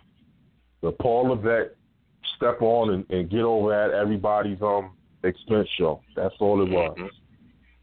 And speaking of which, last thing, I don't know if you're gonna check it out. I'll probably glance at it on YouTube. But I guess the next big Impact event, they got RVD and Sabu challenging the Lucha Brothers for the tag title. So great. Yeah. But when you get a chance, and I will leave on this note, Trav, take a look at that MLW show. Jesus Christ, like, is that the one Cornette debuted on? Yep. Yeah. So 4 hour show. That's the reason I wanted to see it. That's why I wanted to watch it. And my man Mike said it was good. Corny didn't shit on everything. Like the best. He's the best. Like, fucking, what's the name? Need to sit, shut his mouth, and take notes from him, because he fell off like a bad bag of fucking kush. Corey Graves, Graves. You know, he needs to send it to. I don't like him anymore. It was a year ago when it was like, oh, the Corey Graves that we liked in NXT, that guy's not. You know. Yeah, to me, he was always a poor man's version of CM Punk in search of CM Punk. Like, he was always just a fake ass carbon copy of him. Yeah, no. When he became the propaganda mouth, you know, Raw, and it became obvious, like, oh, he's been fully compromised. It's just one of those things, like, oh, okay, that's just the way it is. Now, I applaud him for banging Carmella and all that, because, you know, hey. Second, man, come on. Huh? That's not an accomplishment, and treat her like she's... No, it ain't an accomplishment, but I'm saying he got one over. He fucked his family up like a dick, but he got one over. Wait but at the end of the day... No, that's not even the story. Like, he apparently, like, all that was just blown out of, you know... And I'm not a Corey Graves fan, but he didn't start fucking with her till, like, things were obviously and very well over. So after the fact. Yeah, so after the fact. Like he already has said he's been like trying to get out of on social media, and she deleted all them shits because she knew people started like, yeah. hey, wait a second, it's not fair. Yeah, but I mean, as far as commentating and shit like that, they need to fucking I think they need to go back to 2-man commentating teams, and they just need to get fucking like stop being so heavily scripted. Like Vince, let them go. Let them go. Let them guys talk for real. Let them go. And that's all I got tonight. I'll leave on that note, Trav. Thanks, Mike, man. We'll talk to you next time. All right, brother. That was Mike from Brooklyn, everybody. Let's get this email in.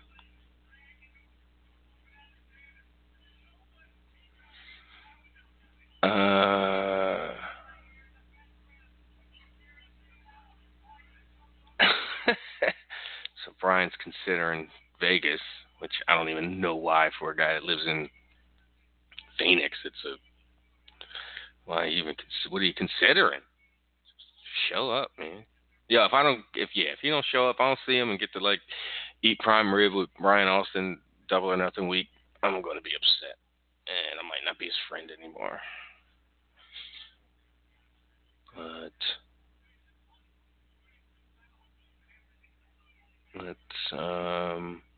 look at that, my steak is getting some good reaction. Here I go trying to be all Mr. Creative on like, because I'll use like coconut oil to like, just to get the pan sizzling for the, for you instead of using vegetable oil or butter. And I just slathered this. I basically, just coated this thing in vegetable oil or in coconut oil before I seasoned it, and it just kind of washed out. I had this really fancy chipotle herb. Fancy. It's like McCormick's bullshit $3 seasoning you get from the supermarket. But it was like really like I was hyped to use it. And it kind of just washed out all the seasoning. It was still good, but it was coconutty. But it was too much. Much too much. But it still came out good. Coloring and all that. Like the middle is perfect the way I like it. Like medium well. So, anyway, let's read this email from Jabron. He chimes in from Vegas. He says, would it just be better if they never break up the Shield again, or at least give it some time before they do the breakup again? I know there's talk of them having a 3-way at some point at WrestleMania, but it seems to me they work better together than when they are singles competition. Well, I disagree that they're better as a team. I mean, they're good as a team, but the 3 singles, they're certainly not greater than the sum of their parts.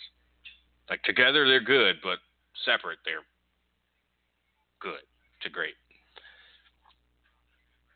So, and also, Dean Ambrose is going away, right? Like, he's done after WrestleMania.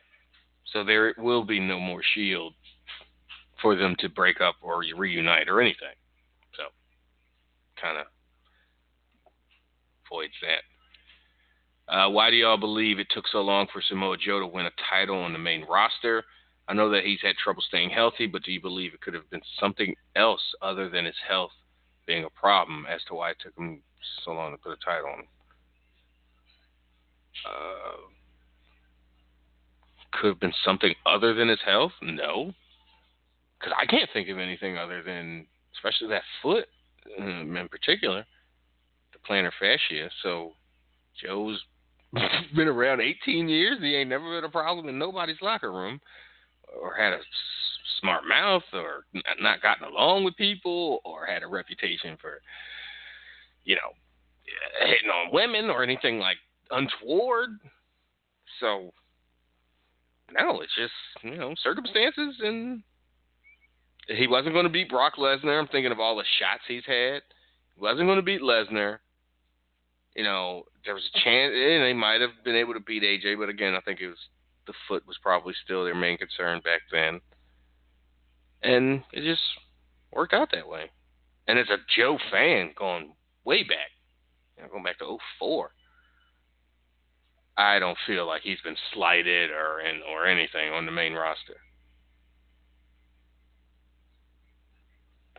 So that is my opinion. Thanks, Jabron. Let's head back to the Constellation lines, 347-202-0103. We'll get you in line. See, Brian, you're going to post a gif of a can of Spam and then say, here's what Trav really had for dinner. That's, talk about unnecessary. Man, I might not have to wait till he don't show up at Vegas to not be that guy's friend.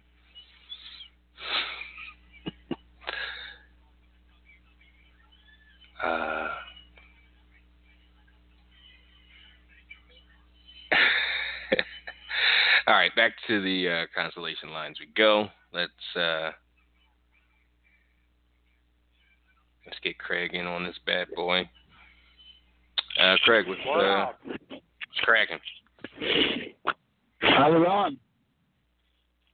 Not too much. What's on your mind? It sounds like me and Brian are gonna have a match at Double or Nothing. I don't know. It's throwing me under the bus.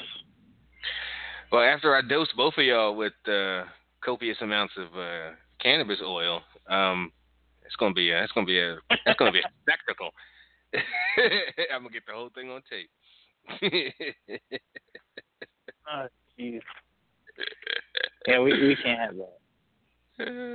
No, I was thinking because I'm basically going just that, because when I've gone to SummerSlams and WrestleManias and stuff, I basically am mainly going for the party, because I'm not so much into the being at the event and stuff, the actual wrestling event, because commentary is such a big deal to me.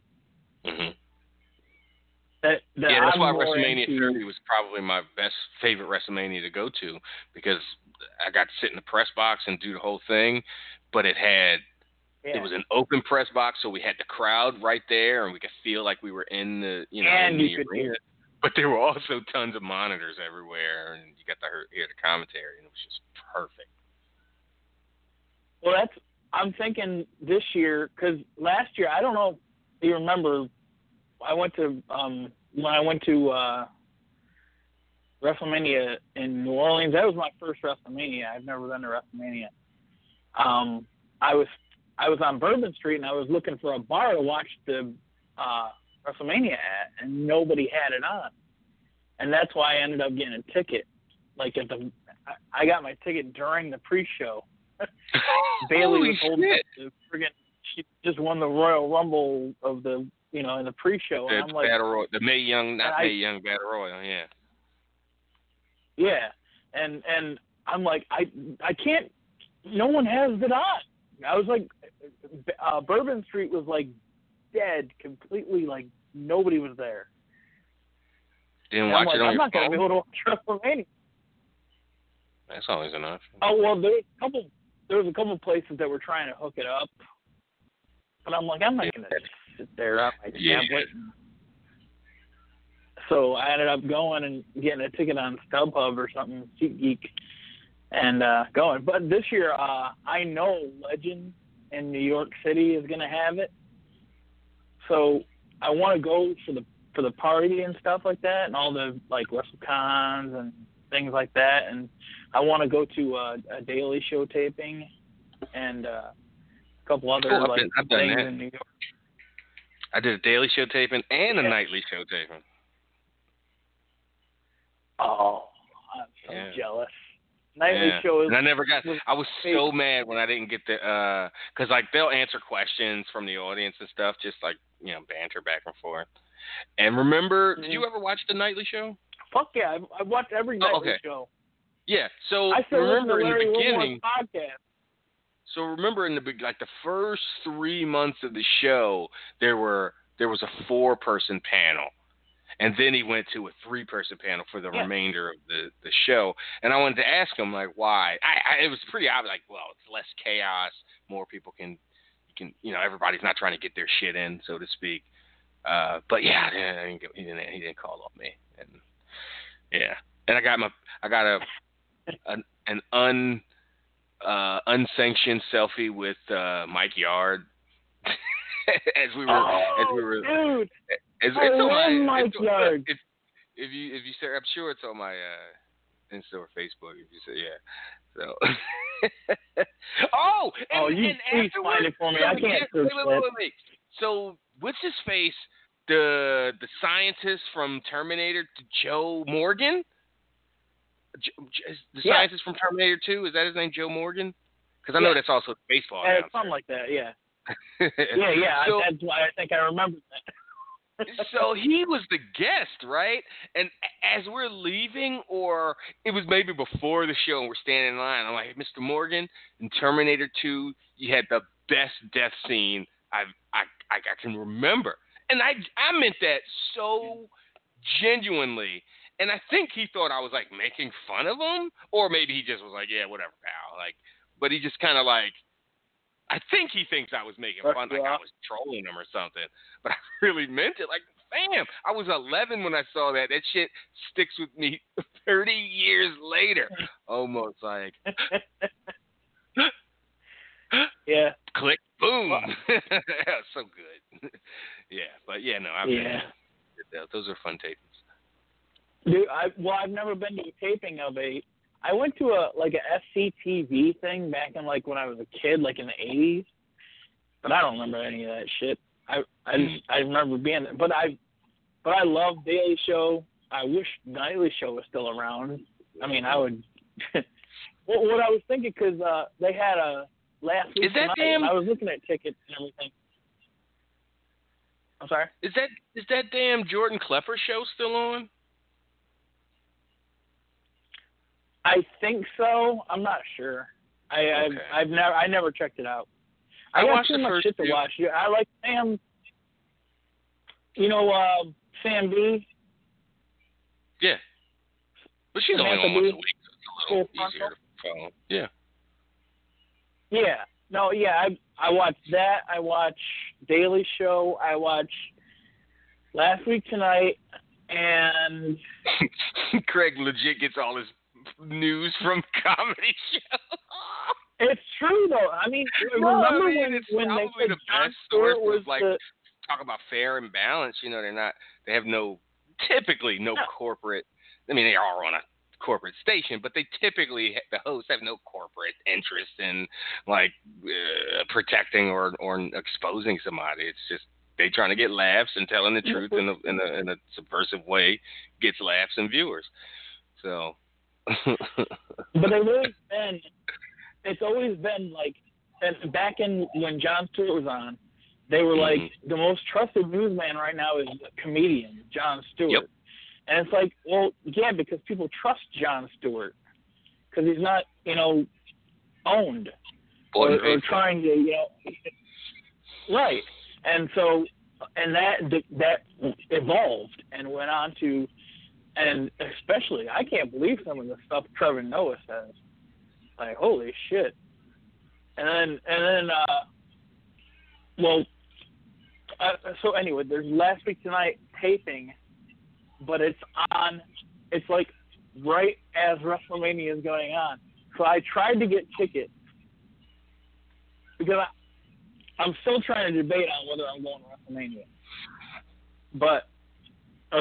The weekend. Yeah. But I'm if I got tickets to Last Week Tonight, I would probably skip a significant portion of WrestleMania, and then just go to the bar, because there's this place called Legends where it would be right near my hotel if I were to go, and then watch the rest of WrestleMania there. But anyway, I don't know where the hell I was going with that.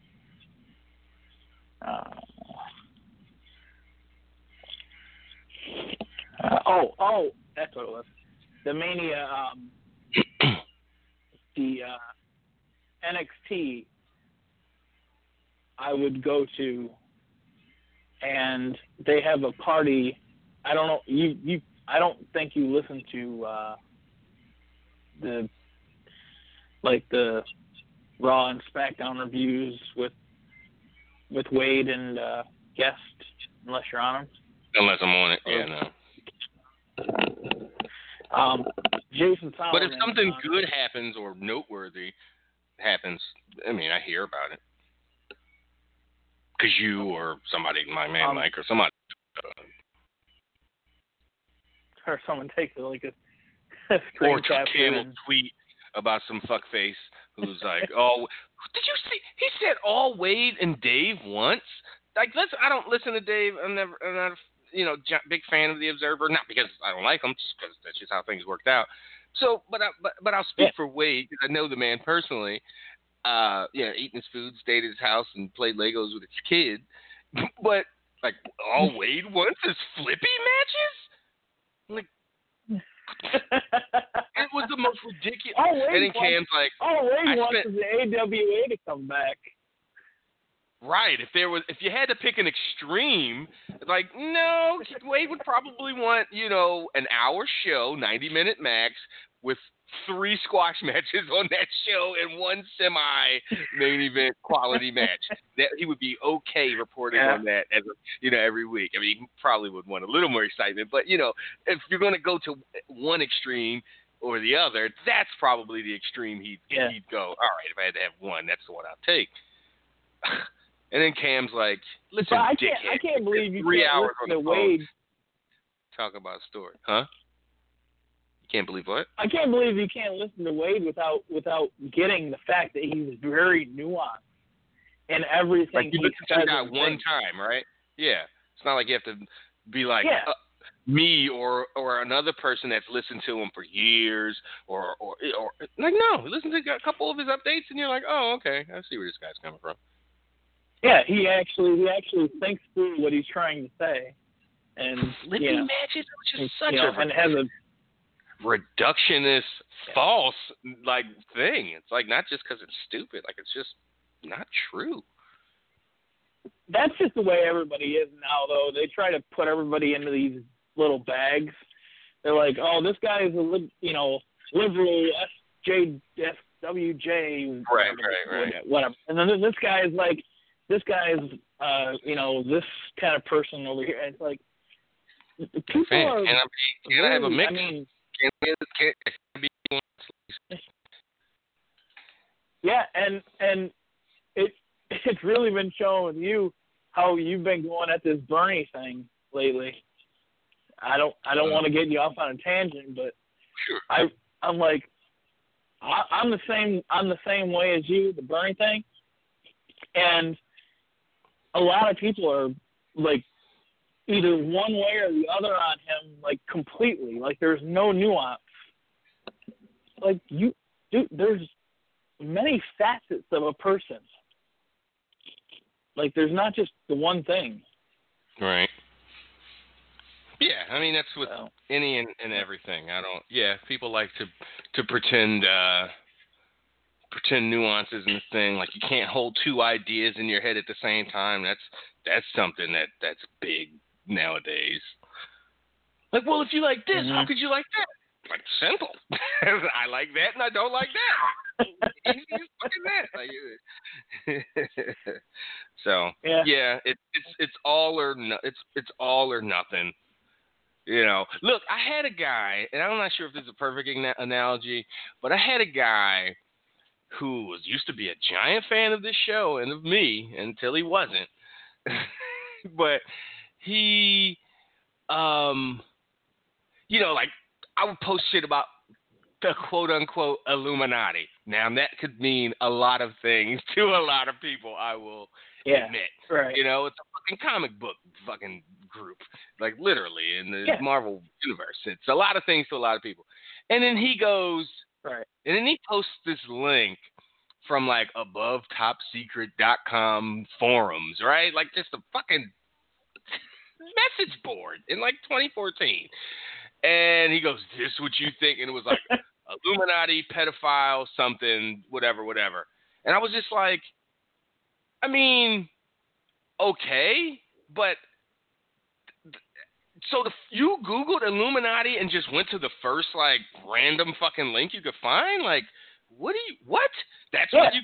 And I was like, Matt, like, if I told you about this thing, or if you told me about this scandal in pro wrestling, and I came back to you with a thread from a message board and was like, "This is what you're talking about," you would laugh at me. You'd be like, you didn't read an article from Wade, or listen to an Observer audio, or read one of the many books that are available, or go to one of these credible websites. You went straight to fucking WrestleConspiracy.news to get in the message board section of that fucking site to get your info. It ain't even that anymore, though. Laugh at me. It ain't even that anymore, though. It's you type in what the subject is, and then you type in the word that you associate with that, whether it's good or bad, and you'll find a link that supports your argument. So you could say Randy Orton pedophile. You'll be able to go to whatever .news and find the article and then paste it to the page. So you can do that with anything, though. So, and that's why fucking Trump got elected, because enough people got that shit. I'm not even joking about that. Yeah. No. There's a reason why people got their information by bad. You've known me long enough, but there's a reason why I don't talk about certain subjects, and because it's associated with right-wing fucking assholes nowadays. I can't talk about fucking the Fed, the Federal Reserve, or fiat currency, or because I just sound like an angry fucking incel. You say that for VIP. It's like, but even still, it's just like, nope, you're not going to tie me to that fucking bullshit, alt-right fucking Nazi fucking movement bullshit. No. Sorry, I blew your cover on the VIP bit.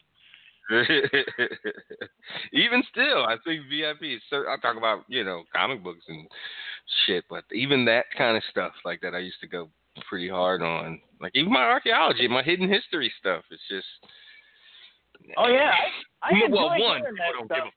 Like, hey, here's an ancient fucking, here's this ancient megalith that's clearly been lasered and fucking high technology was used on it. Here's a picture of this drill hole or this fucking piece of granite that's fucking, smooth as fucking glass and blah, blah, blah.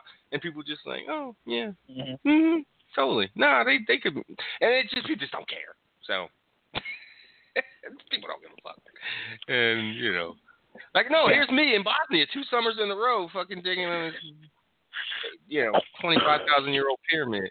Yeah, no, I don't. Yeah, I don't. If it's real, then who cares? It's weird, Craig. Let's move on. Moving on. Let's move on. Have you ever seen the show AP Bio? No, Craig. Haven't seen the show that you've been trying to get me to watch for 2 years, and it wasn't until it's only been 1 year because it was only on for 1 year. Listen, it wasn't until 3 weeks ago. I don't know what I was watching on Hulu, probably something from NBC, but they ran the AP Bio commercial, and is it on NBC or Fox? NBC. Okay, so whatever I was watching, they ran it at the Superstore. Yeah, however they did it, and then I heard the dude from Always Sunny go when they said you enjoying yourself, and he goes, God, no, I'm a substitute teacher in Toledo. I was like, son of a bitch, that's why Craig wants me to love that show so much. Like, it's probably funny, but seriously, it is really funny. But it's also from Toledo, which is like a double. I never knew the show existed. Every week there's like an inside joke that like 27,000 people only get. Yeah, if you go to Frankie's down on 7th, everybody's like, yeah, Frankie's down on 7th Street. Ooh, that Frankie. And everybody else in America is like, fuck Frankie and Toledo. I wasn't telling you to. I'm not pitching it anymore. I Okay. pitched it enough. What I'm telling you is I'm so friggin' excited because I didn't even know it was coming back. It's been on. It only had like 13 episodes or something like that, and then it was off, and I'm like, there's no way they're bringing. Well, those are the worst because they're on for 2 months, and then you got to basically wait a year for them to come back. Sometimes they make you wait even longer. Yeah. But like it's the Orville, coming back. like the Orville is about to end, and it feels like season 2 just started, and they're already on episode 10, and it's only 13 episodes, and then they're not going to be back till January. I hope, I assume. And if you're not watching the Orville, everybody in culture, ain't that better? It's better certainly that people aren't think? going 22 episodes, fuck, and they go 10 or 13, like, oh, that's doable. So sure. Yeah, it's like with the Big Bang Theory. You said you're still way behind on that, right? But eventually, one of these days, I'm going to get the urge, and I'm going to knock out 27 episodes in a weekend, and I'll be right back in, yeah. I said the same thing about Gotham, and I haven't watched that shit in 2 years. I hope the same doesn't happen with Supergirl and Flash, because, I'm just not motivated this year to watch them. And I know in part one is because there's no Flash and Supergirl. You haven't watched the Flash? I haven't seen you said that episode this year. I swore in November. I was like, oh, I'm gonna catch up by December and be ready for the crossover. That shit came and went. Everybody was talking about it, and I had no idea what was going on. Yeah. One of the good things about the crossover, and I don't know if you've had if you had to deal with this, like you didn't watch one of the. Didn't you say you didn't watch Legends and it was part of the crossover? I don't watch Legends or Arrow, but during the crossovers, I watch. I certainly will watch an Arrow that you watch that's involved in the crossover. Oh, of course, yeah. Not know what's going on when Supergirl show comes on. Well, yeah, but what I'm trying to say is you can get away with not watching, because I haven't watched Arrow. I gave up on Arrow 2 seasons ago. Sure. I'm like, it's the same friggin' show every week. Like, I like, I'm not so much into the fight scenes. And so, like, it was just the same show every week. You're not so much into the fight scenes? Come back. I don't like fight scenes, no. It's kind of like in wrestling. I'm sorry, you broke up, Trap. I didn't hear what you said. I was saying you, in general, don't like fight scenes, like across, like genres? Yeah, well, pretty much. Unless they're really awesome, like the Jackie Chan one from Rush Hour. That was awesome because he slid through the fence or whatever. What about the Battle of the Bastards or the Battle of the Battle for the Wall in season 5 of Game of Thrones? Like, those were like just cinematically like fucking spectacular. Like that Battle for the Wall the fight was 11 minutes long. It was one shot. Like they had to get it all right. Like one of those. That's fine. That's not me. I don't like it. I didn't like you just Star rather Wars. some solid dialogue Star Wars to move the thing along? No, not dialogue. I like even in wrestling. Like wrestling, I'll watch wrestling, and then like they'll go to the first part of the match, and I know that nothing's gonna happen because there ain't been a commercial break yet, so I'll take that chance to go pee. I mean, sure. I like being pragmatic and Yeah, but there's matches I get into, like Mustafa Ali versus Buddy Murphy was friggin' amazing. I appreciate what they're doing. It's just I don't have time for that shit when I gotta pee, Well, but it's the same thing with a show, and it's like Arrow was too much of that, too much fight scene, and too much of like. Oh, well, she's dead. Now she's back, and then she, like some dude, it kind of got repetitive. I even, anyway. I don't know where the hell we were going with that.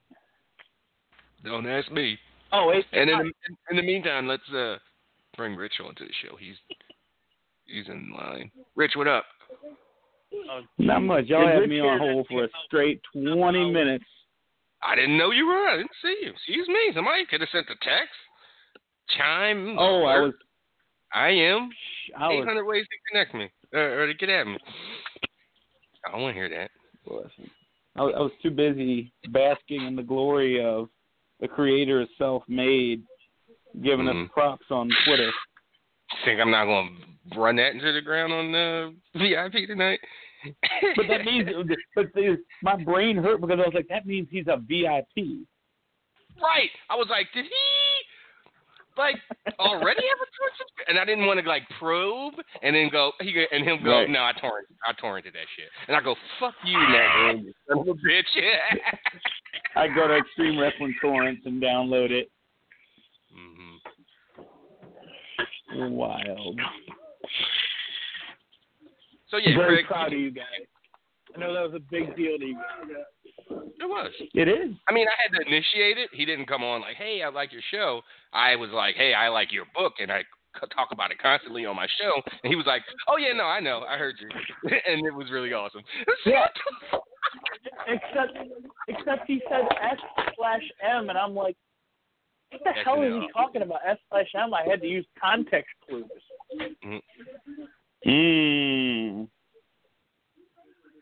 They call that a Toledo SAT question.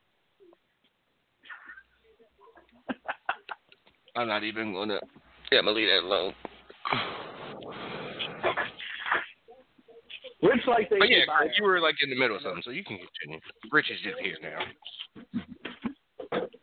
Yeah, I love AP Bio. Melissa got me into it. That's the one show in our marriage she's ever got me into that I enjoyed after watching an episode. Damn. Did you hear it coming back? That was a backhanded compliment. Well, no, she knows it. She tried to get into the Americans with me, and I was like, this is not realistic. No Russian asset worth their money is going to, right. fall for a dude. Speaking of one, I think you would know, comrade. See, no comment. Just banana. Or some shit, I don't know. See, yeah. This is,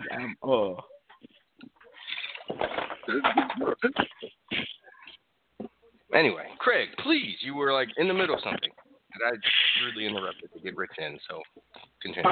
Well, I have 2 more points, and I'll get off your line. I'm sorry. No.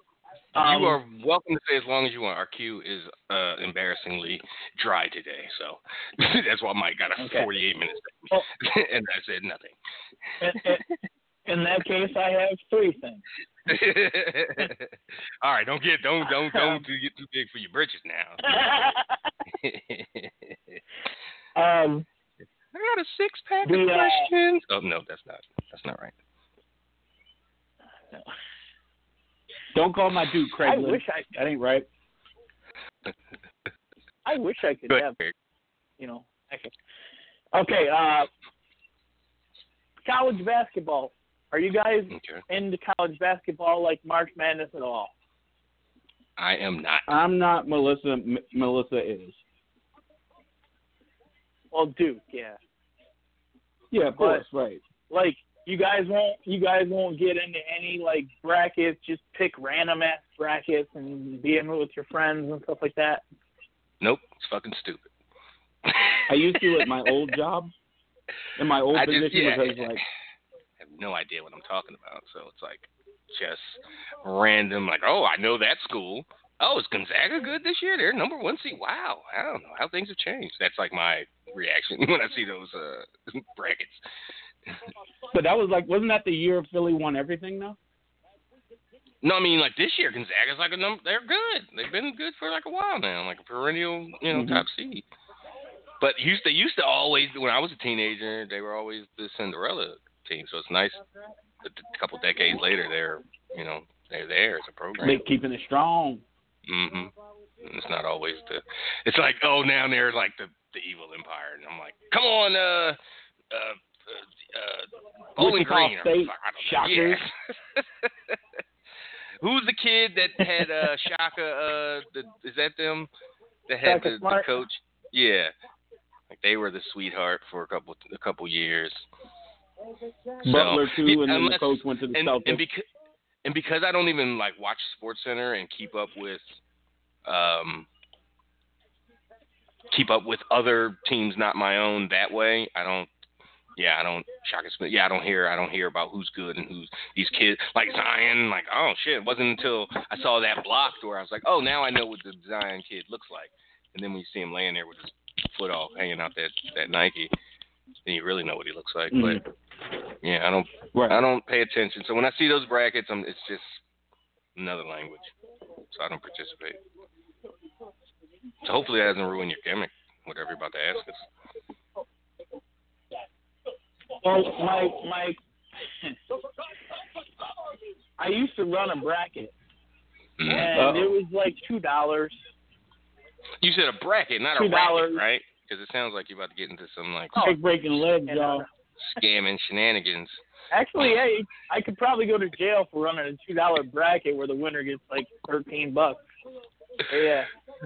No, I used to run a bracket, but they send you a reminder every year, like, hey, your brackets are available again. You got the bracketology thing going on and all this stuff, and I'm like, just like fantasy football. I don't have any July. They're like, we've reactivated your thing. I'm like, God damn it. It ain't even the All-Star break in baseball. Fuck y'all. That's how I feel. Every beginning of every football season. Well, I'm really into college basketball. I'm a Michigan State fan, and I'm a UT college women, and I'm watching them right now. UT, is that like, Tennessee or Texas? Are you Pat Summitt coming from those guys, that generation? Toledo. All right, UT. Toledo. Okay. Toledo. Okay, that makes sense. I guess I should have clarified that. Hold on 1 second. Yeah, and so I like college basketball, but I only start paying attention to it while I watch the women all year. Yeah, and then I get really involved like around March Madness. Well, I'm going to March the opening tip. We used to go out every year for opening tip for the college basketball, and we'd watch like 4 games at once, and we'd have 4 big screen TVs at the Damons, and it was great. And I'm going to Miami this year to watch, for the opening, because that's right after my birthday. Okay. And I'm gonna watch all these games and all this stuff, and it's gonna be all kinds of fun. And I was just wondering if like I could restart the brackets with you guys, but you guys don't seem too interested in it, so I'll move on.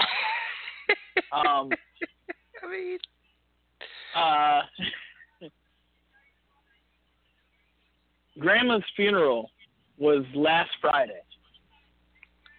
Your grandma's? And she died on January 1st. Okay. But her birthday is March 1st, so that they had her like memorial service, and we took all the ashes and all that stuff on March 1st. Sure. My work denied the bereavement time. Bereavement leave. Yeah. And they considered it an absence. And at my work, you can take 2 absences in a row, and it only counts as 1. So I took the next day off, too. Now everybody's pissed at me. And I'm like, if you would have gave me my bereavement leave and not counted as an absence, I wouldn't have taken the next day. But, if I can take 2 days, I'm going to take 2 days. Fuck it. And so my boss is yelling at me and everything like that. So I went back at him and said, well, you can just pretend that I was stealing time that entire day and count that against me. Only I didn't get paid because like, he has, like, this group of 4 cronies that they steal time all the time. Like, they just sit around and do shit. And I ain't gonna, like, rat 'em out so or that was anything. your way of, like, that was, because I'm thinking, Yeah, it was why like- would you make that suggestion, Greg? Like, what if he went, okay? Yeah. But no, that was a backhanded way of, like, no, I know what your fucking homies are Yeah. here doing. Yeah, no, that's good. I Yeah. got you now. And so I wanted him like that, and I'm like, you could just pretend I was stealing time and just, ignore this whole thing. And he was like, what are you talking about? Blah, blah. Anyway, I owned him in the argument. And then it got back to the cronies, and the cronies started fucking with me at work. So now I'm like, do we want to escalate this? Because do I got to cut a bitch? I'm saying, I'm not. Okay, for what it's worth, I'm not saying that. This is a public forum. Right, like the views of Travis Bryant and all that. Yeah. Rich, where are you? He's doing something. So you got me choking on my dinner, Craig. He went away to eat. So man. So I got pissed and well, they started trolling me, but they didn't start doing that. They started doing it over the intercom at work. They were like, "Hey John, just so you know, we're working. We're unloading a truck right now." They were saying that over the intercom at work, which is like only in the doing stores themselves a disservice. Because everybody knows. If you recognize that they're fucking pieces of shit and lazy and stealing time, then everybody else knows. And them being salty and loudly salty about it just makes people go, y'all just salty because somebody called y'all out on y'all fucking bullshit. So I don't see this working out well for them. There's only like 4 other people in the store. So, they probably I'm kind of at that disadvantage. But, yeah. So, they started trolling me over the intercom. And I'm like, I said nothing, but I'm like, man, I want to say or do something. And I'm curious for you and Rich. Yeah. What has been the most restraint you've ever had at work when someone fucked with you? Yeah, I'm going to, because I want to now tell these stories, going to go in a different direction and tell stories about when I didn't have restraint. But as an undersized, younger kid at the time, you use the tools that you have. So these both happened summer '94. I'll be relatively quick. And I worked at a camp. I was wait staff at a camp, and really just to the campers and stuff. And it was just little hoity-toity, mostly kind of like Jewish rich kids kind of camp, right? And we stayed in a cabin and everything like everybody else, but whatever. So there was a kid who worked at you go check out sports equipment, like if you want to play lacrosse or various things, activities they had, you would go to him and check it out. For somehow, I had, not somehow, because I'm a fucking asshole, but and even 14-year-old me certainly was even more. I had really gotten under his skin, and one night we were as a bunk, as a cabin, all the waiters, like at least 4 of us were like walking somewhere, and it was at night. It was dark, and he's coming by. Oh my God, Velveteen and his pearls, my lord, my absolute lord, with the pearl earrings and the whole wow. Oh, I can't wait till the Hoteps when he get their hands on him when he gets to the main roster. It's going to be a fiasco. But anyway, he basically, I can't say anything, but he and I think he knew some. He was like a ripped like 16-year-old, and I think he knew like some kind of like halfway fucking, martial art or something, or at least that was my impression. And he just punked the shit out of me. Like this was something I already knew. It's not like he hit a pose and was like, "Hi, yeah, I know fucking kung fu," and I already knew it. And he like said some shit and like challenged me, and I wasn't having it. Like I'm not going to fight you. Number one, I'll lose my job. Number two, I'll get beat the fuck up. Like no. And none of my homies had my back. It was kind of like shameful on their part too. Fam, for the next I don't know how many days, I was at that fucking checkout thing to get equipment, making his life miserable.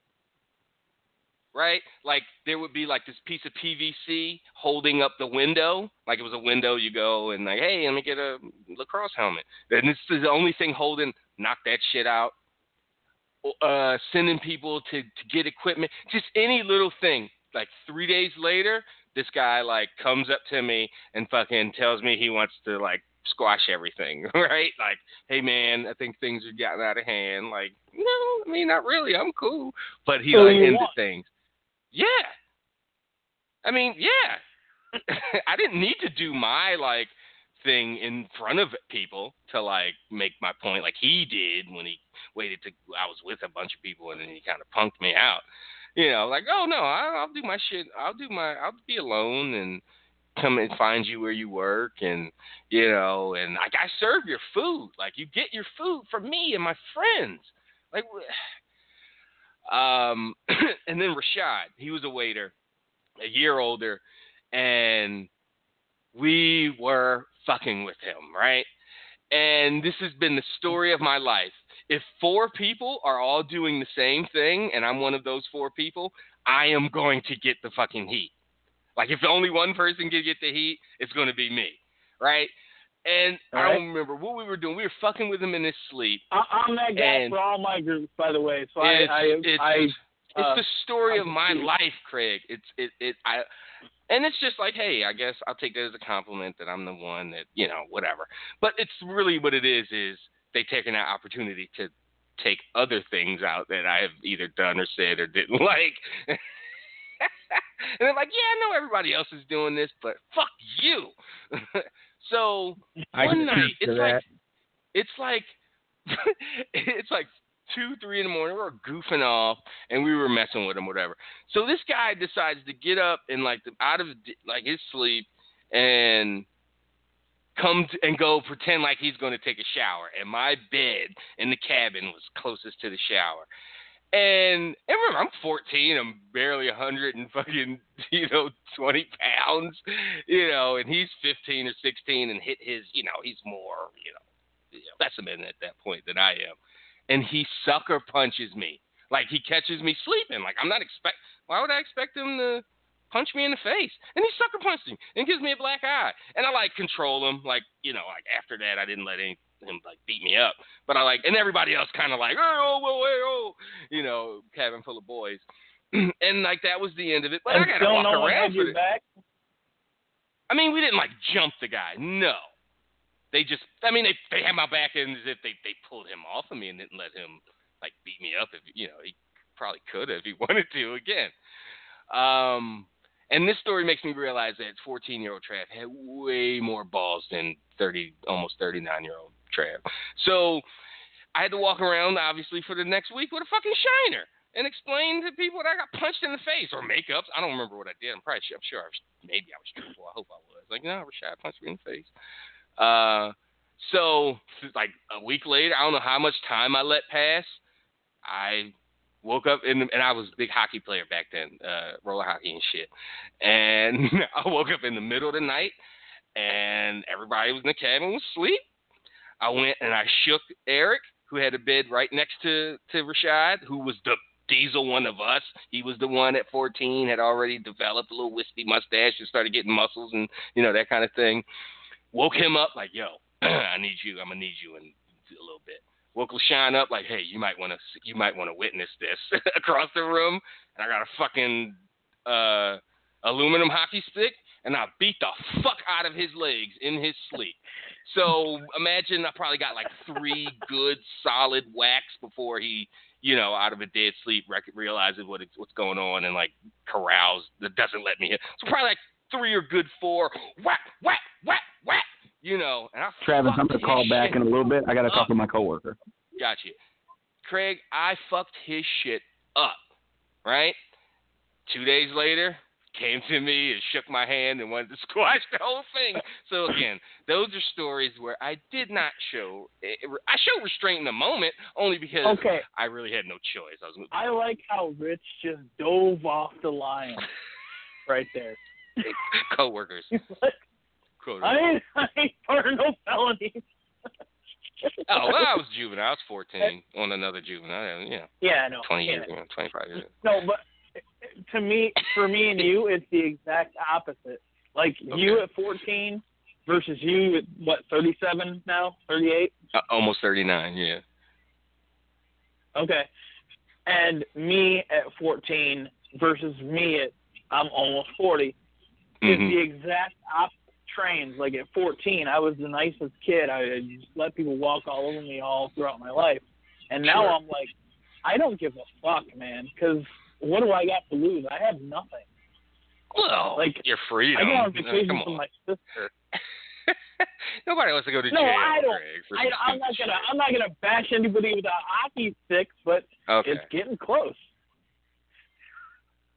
Look at Montez, this fool. He is wearing a red ski mask, an old school knit ski mask. Oh my God! And he's got his sunglasses and a crown, a king's crown, on his head. This guy. So stories of restraint and non-restraint. Oh boy. Yeah, me today. I would never, because number one, that's felony assault. That's for one reason. You can't beat it. With hockey sticks, Trev. In their sleep. Like, come on. And even if you go, but he punched me in the face 3 days ago. Even in 97. You can't do that. Well, 94. Yeah. No. I know it was the Attitude Era. No. Oh, okay. I see what you're saying. Yeah. So what else we got? You got one got to go for us? One got to stay? What we got? I don't, but what else?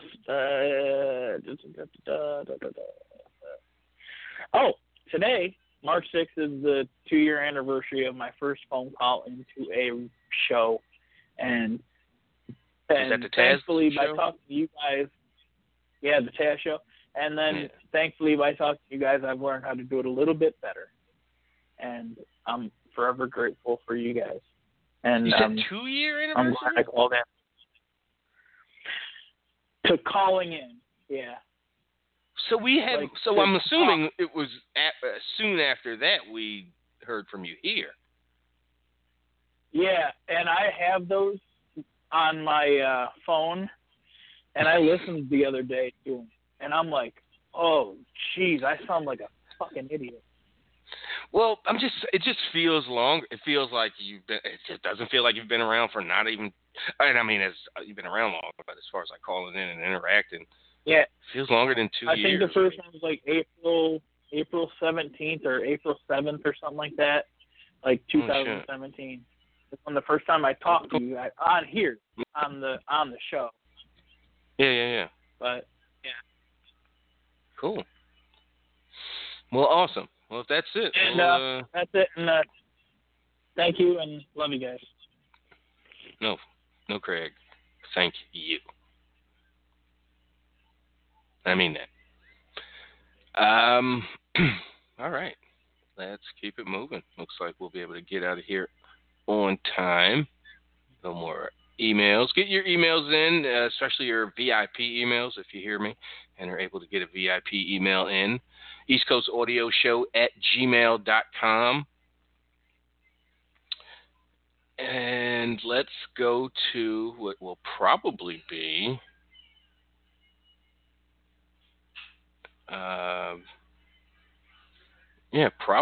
our final caller of this evening. Let's go down to Georgia and talk to Darrell. Darrell, what's going on? What's going on, Trav? Golly, I thought Craig was here longer. I remember hearing. Yeah, don't Craig it feel on like this, way more than 2 past years? show. I guess because I've been here for a while. I've been with you guys. I was here before Cam was be on Twitter posting them thought pictures.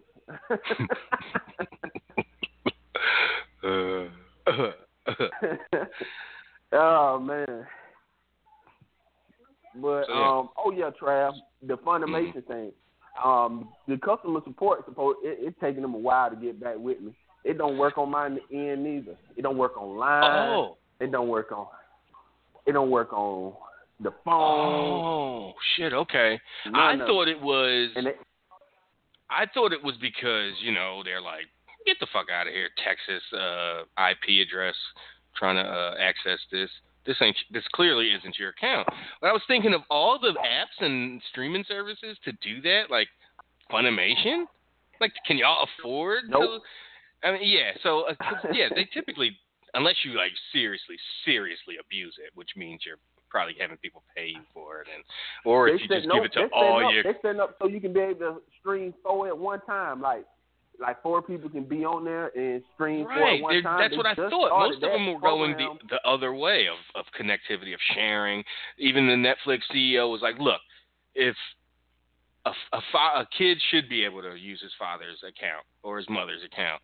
Like, that's how it would work if in the house, like she buys a VCR, everybody gets to use it. Like, he doesn't have to buy his own. I guess if he wants it for his room, but he's just. So he was like, no, I don't have a problem, and he's like making $1 billion a day. I'm exaggerating, but only slightly. I mean, Netflix is making tons and tons of cash. That's why they've been able to transform they don't need Disney or they don't need Marvel. They're like, that's all right. We're going to start our own. The Prodigy book, are you keeping up with that at all, Darrell? Well, that's where, they're. I got a tremendous. I'm reading the one that y'all. I'm reading the other one Self-Made. that y'all reading. Yeah. And homie likes it, so that's what's up. But Prodigy is going to be a movie on Netflix.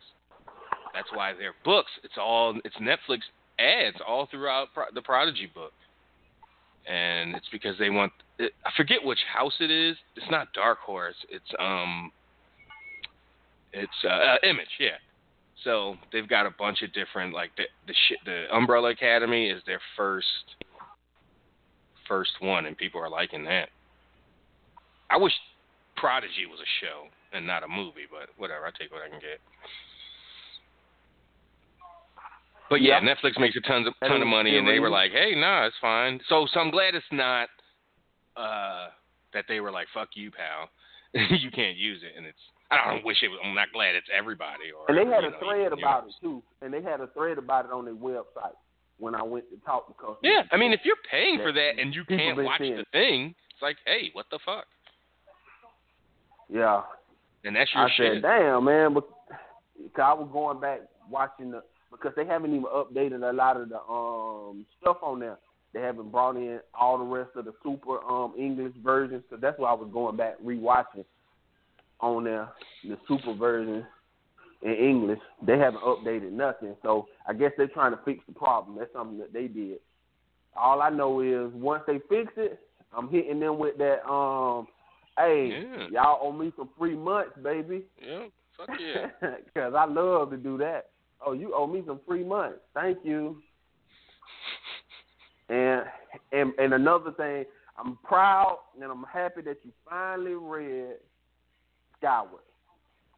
Yes. Now I can get now that theory and stuff that had me confused, it still got me kind of confused. Once you get into the book, I can ask you to explain it. What? I won't get it yet because I'm only through volume 1. Is that what you're saying? So you know, I feel like once you get into it, you probably figured out already, but get a better grasp of everything. Because the book itself, everything is crazy. I'm loving it. Yeah, no, it's really good. And just a quick overview for people who know what the hell we're talking about. It's a book. Is the protagonist Willa. She was born in normal times. Shortly after she was born, so she's a newborn or a very small infant, and G-Day happened, where Earth lost a significant portion of its gravity. And so imagine what would happen if people and things just weren't tethered to the ground by gravity anymore, and they flew the fuck off into space I assume millions. They haven't been specific. They showed that one. I don't think it was a 2-page thing, but it was one full-page panel of lower space, and you just see all the stuff flying and things and people flying off of floating off of Earth. They certainly aren't flying. And Will is dad, to have to watch that. And I thought the same thing when the baby when she starts crying as a baby. Fam, she's inside. Is the window open? She should be okay. But I can't really blame him that he didn't run outside into that chaos and people flying away, floating away. What the fuck? So it's very relatable. I was imagining how would that feel in real life. Now that they should make a series about that. How would that feel in real life? Right. So 20 years later, on a date, and everybody start floating. Well, people would think they were getting raptured, and that would be an issue. And then people are like, no, they didn't leave their fucking clothes behind, and no, they ain't no. This is everything. Trucks and buildings and patio tables and don't get raptured. You see that shit floating away too, so shut the fuck up. But no, so 20 years later, she's grown. She's 20, and she's a grown woman. And she knows nothing but a low-G world. And there's this faction of elites that live like nothing has changed, right? So they have magnetized boots, magnetized dress hems, in their clothing, so they can just walk on. She asked the guy, wow, what's it? Basically, what's it like to have to only walk? What the fuck? They just don't understand. I like best the idea that everything changed. Infrastructure changed. Travel changed. Garbage collection changed. You can't just put your trash in a bag and throw it in a dumpster. That shit will float away. So everything changed. And this faction of elites, these rich assholes that basically live beneath the clouds because everybody else is floating around, and you can still get hurt. It's not like you can fly, but you certainly just imagine if you could control those long moon bounce jumps and shit. You're not tethered to the world, to the ground, get to places way faster. It's amazing. So anyway, her dad went crazy, and he thinks he can fix it and bring gravity back, and it's a whole thing. But it's a really, really good book, and I'm really mad it took me 6 damn months to finally read it. All I know is it was the first time I ever seen people living, the elite people living below the regular people. Because, usually when you see stuff, they always stay above. Mm-hmm. The theory of that the Jetsons and the Flintstones take place in the same timeline. Have you heard that one?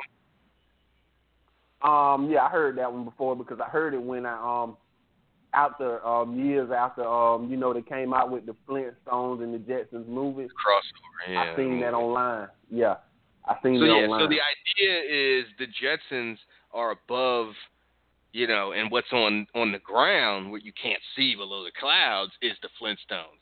Something happened, there was a post-apocalyptic kind of thing happened on Earth, and the people that just didn't have the means to escape that and to live in the new, world above the clouds world, just lived in the Stone Age. Well, if you think about it, if they say Atlantis is a real place, then you can think about the Flintstones and the Jetsons being in the same place. Just one race of people was able to develop faster than the other one. So they got technological advance more quick. Yeah, well, to make it plausible to why would the Jetsons be on, the fact that the Flintstones are below them, living on Earth all fucked up in the Stone Age, there has to be a story. Well, the story is they're the ones that couldn't leave. They're the poor people. Or regular people, and not the super elite, which the Jetsons either are or the descendants of. I'm sure there does exist fan fiction for that. It's probably chapters on chapters telling that story. Now, but anyway. I go into this with you to get on the wrestling, because I know people don't want to hear us mumbling on about stuff like that, I guess, but I don't mind. For sure. They can not want to hear it all they want. But I want to talk about Samoa Joe and his promo, and okay. I want to know what you thought about it first, what you thought about his promo, and me, I thought about it as in one promo, he made the U.S. title seem way more important and better than the IC title, and look like he could potentially have one of the fourth or fifth most important matches at WrestleMania behind the three big titles. That's Raw Women's title, Universal title, and WWE title. Then whatever match Roman gets, and then Samoa Joe right there. I agree. His match won't be on the pre-show, but he also could just lose the title at WrestleMania, and your whole thing about he could be the best, United States champion and make that title mean something, blah, blah, blah. That all goes away. Well, I think they found the opponent that's worthy of John Cena, and the storyline that they could tell, and with all they have to do is just stay out of it and let those two guys talk. That'll be the first that I don't see where, a promo battle building up the match. We haven't seen that in a while, like a good one, where it's not silly, ha. We know John Cena going to add some silliness into it, but he can get serious when he wants to. And I'm pretty sure, being that him and Joe are friends, they have a history, and Joe only know nothing but serious. Samoa Joe trained John Cena back in Cali. That's what I'm saying. Are we going to get any UPW footage? Ooh, that'll be amazing. That would be amazing. And let Joe be the one who introduced it. The prototype, how to take a bump, and then they showed Joe admonishing him no, you got to keep your chin tucked, and you got to, and this is the guy I'm supposed to be afraid of. I could see that. Yeah. Because here's John stumbling over a simple drop down, hip toss, whatever spot, basic wrestling 101 spot you could do. Here he is falling over his own feet, and it's like literally an outtake. Seen him botching a move because he was new, and that happens. And play on and that. That's something that having Samoa Joe going at Cena, I don't think out of all John Cena years in wrestling, have he, with somebody, the style of Joe, I'm talking about Joe, how he wrestles in the ring, how he talk on the mic, I haven't seen John Cena face somebody like Samoa Joe, especially on the mic anyway, who gonna try to cut you alive and come at you real hard. And I think that would be something totally different and a good way for John Cena if this is going to be one of his last few type of WrestleManias, or, they'll put over somebody and it means something. Yeah. Then the potential of building up Joe to build somebody else up, maybe a Mustafa Ali. And Joe might lose the title at SummerSlam or something like that. But I know WWE don't think that far down the line. But that promo was amazing. Another thing I want to talk about, I heard y'all was speaking on Ronda, but I had to step away from the phone a little bit. I know people be upset with her promo style, but I wonder, do people understand about rookies? Like, when you get a rookie quarterback, the thing that they tell you is everything moves so fast, and they don't have the ability to slow it down yet. And that's how I see Ronda. When she cut her promos, she full of passion. She full of passion. So, like the person who wrote the article on PW Torch saying that she disrespecting the business and comparing the reason why she disrespecting the business to her enticing to show why his point is valid. That was crazy. But she full of passion. That's what people ask from their performers and stuff like that. She good in the ring. She giving you 3 to 4, even 5-star matches. It's just she still a rookie, and it's still moving too fast for her.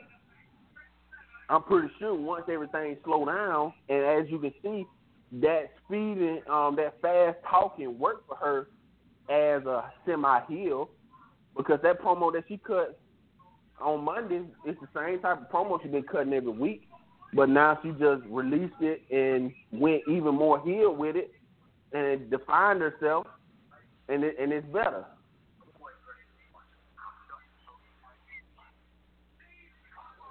Yeah. Yeah, I don't know how you feel about her promo style and stuff like that. No, it's trash. The promo for Monday. Been pretty clear. Her promo style, if you can call it that, is trash. I don't know how she's not better. As somebody who's been, in the spotlight for years, who's had to give interviews. But when you see her mainstream interviews and stuff, like the one with Mike Golick with the whole going back in time and how time travel's not real, Mike, and like, what the fuck is wrong with this woman? So, but an interview and a promo is something totally different. Performing on stage where you're not being asked questions and stuff like that. I mean, I'm not saying they're the same, but the point is she's been on stage. The interview with Mike Golick or whoever at ESPN or MMA.com or wherever the fuck you're getting interviewed isn't the same as cutting a promo in the ring or getting interviewed backstage in pro wrestling. But it's still a stage you're on. You're still performing. You're being real and you're giving genuine answers and stuff. But again, you're performing for thousands or millions of people watching. Like, well, we I don't just know. seen R. Kelly. Because of that, I don't know why she's not better. Why she hasn't gotten better in the year. Well, we just seen R. Kelly, who's been performing for 30 years, get on there and just get his interview. R. Kelly's been singing and performing as a singer. All right. I mean, it's not the same. R. Kelly's a singer. I'm just tripping. Oh, okay. I mean, I don't. Yeah. I'm just poking fun or something. I don't say that, but compare somebody who with her. I always thought Roman gave good interviews. But when he got on the stick, I said about Roman all the time. Like, how is he the guy that everybody loves backstage, who's cracking everybody up? Why does he comes across the threshold of that damn curtain? Does he become so unlikable? And that's today. I guess that's today's wrestlers, because today's wrestlers, I don't know too many that's really good on the sticks. I'm talking about, when I mean by good, you can sit. That means you're consistent week to week. No matter what you got, you're good on the stick. Now you have some women who are better on the stick, like Alexa Bliss. She's just witty and sharp. Charlotte's okay. Charlotte's hit or miss. Yeah, that's what I'm saying. She's becoming okay a little bit, but a lot of the guys like Seth Rollins.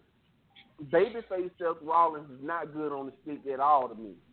But when he was leading the show and he wasn't looking like somebody's little brother now, when he was heel with the whiny voice, I remember you used to come on here and talk about,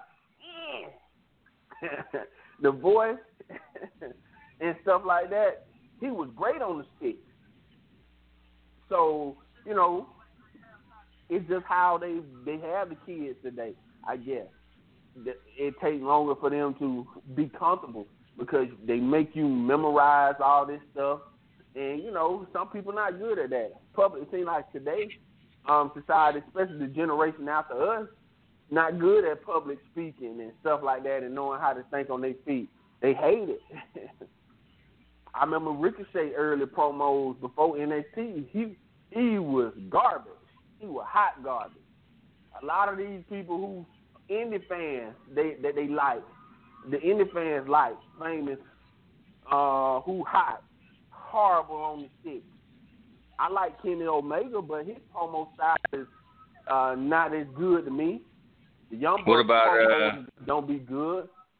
What about Bruce's kid, Trevor Lee? Is he any good on the mic? I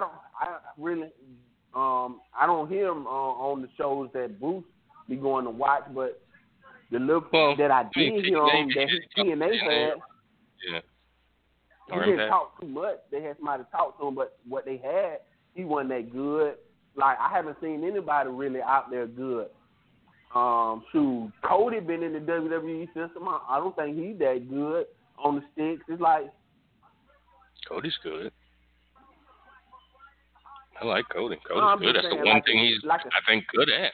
I mean, he's good at wrestling, but he's, you know, better at talking, I guess. Yeah, I think he's good at putting together matches. But stick, man, I'm talking about talking to you in the building, want to see you fight, see somebody beat you up or see you fight somebody. I don't know any wrestler, especially new or younger wrestler, that's good at that. Not one. Not one that you can say that can talk to you in the building and make you feel good about it. The best talker I don't see here in UFC who do the WWE or wrestling style promos, and that's Conor McGregor. And he make the most money. Him and Floyd Mayweather. Why were people talking about the Erskine guy? Like, WWE had their chance at him. One of the Briscoe brothers like recruited him, but WWE said it was too, he was too small. Now he's like an obvious star in UFC now. Like, is he over there just cutting crazy, vicious like promos, money promos, or is he just a super showman that just clearly would work in pro wrestling? Like, what's the deal with that guy? When he win in fights, he bringing people into him. He'll show me. He can talk on this. He can talk a little bit.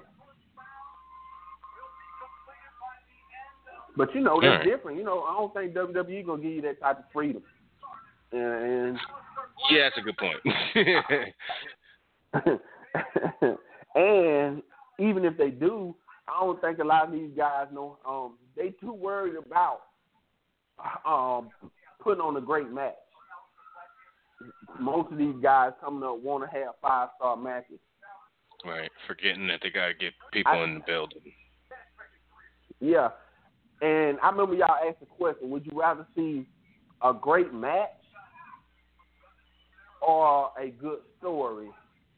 A good build to a so-so match. Yeah.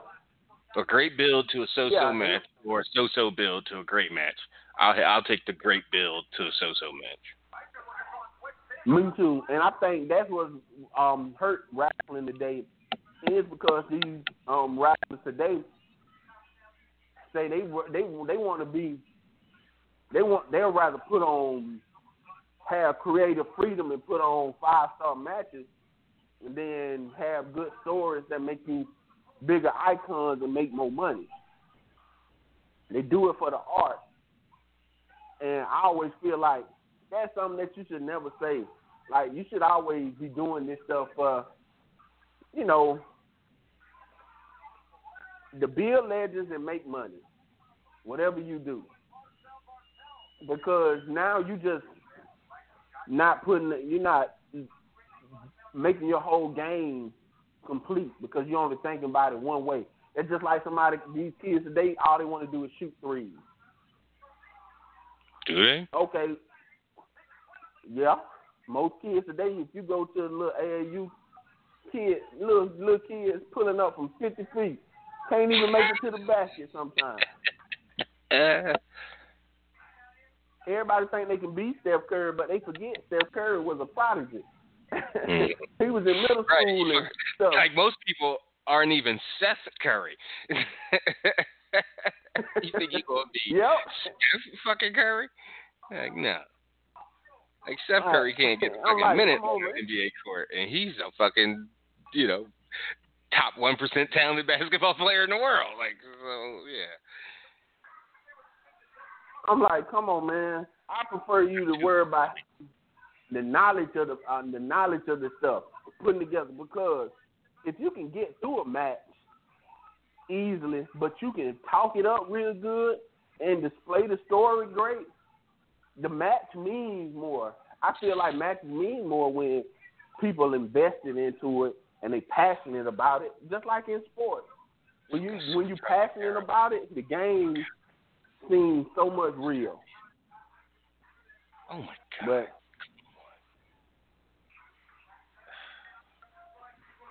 those were my only few things from this week. Good Raw, decent SmackDown. Want to see what Fastlane about. Still wish they could get to a one-on-one match. Don't understand why WWE have to work so hard to get so little. And shoot, man, you can go ahead and end the show. I'm caught up in this damn DIY Undisputed Era match. So they hit a Super Falcon Arrow. I mean, like a Super Falcon Arrow from both guys standing on the top rope. And then, so Fish hit the Falcon Arrow, and then O'Reilly comes off the top rope, following it up with a damn top rope super knee drop, and fucking Ciampa kicks out. It just, I wonder how they're going to fix this. Since you bringing up this. They just announced Tommaso Ciampa got to have neck surgery. He went and had neck surgery. I wonder how they're going to fix this. Let's see. All right, so they won. They beat Undisputed Era. Yeah, and I seen spoilers. I ain't gonna say no more, but I wonder how they gonna fix this. I know NXT good with their storytelling, but now you don't have a champion, and he might be out 6 to 14 months. They're talking about this. Is it the fusion surgery? Is it the old, like, with Edge and Rhino and all those guys? Not the old fusion, not the one that put you out, but it's a surgery. I'm thinking they said that that can put him out for like 6 to 14 months. It's not a good one. One of them bad ones like Edge them had. I don't think so. I remember the name. I remember seeing the name, and I know it wasn't similar to what Edge had, but I know it's a decent amount of surgery where you got to be out for at least 6 to 14 months. And that made me think, because he hurt his neck. Pretty heck of a time frame. 6 to 14 months? So you can be back in half a year or almost a year and a half. That's just, but you never know when it comes to that type of stuff, Once they get up in there, it might be worse or it might not be as worse.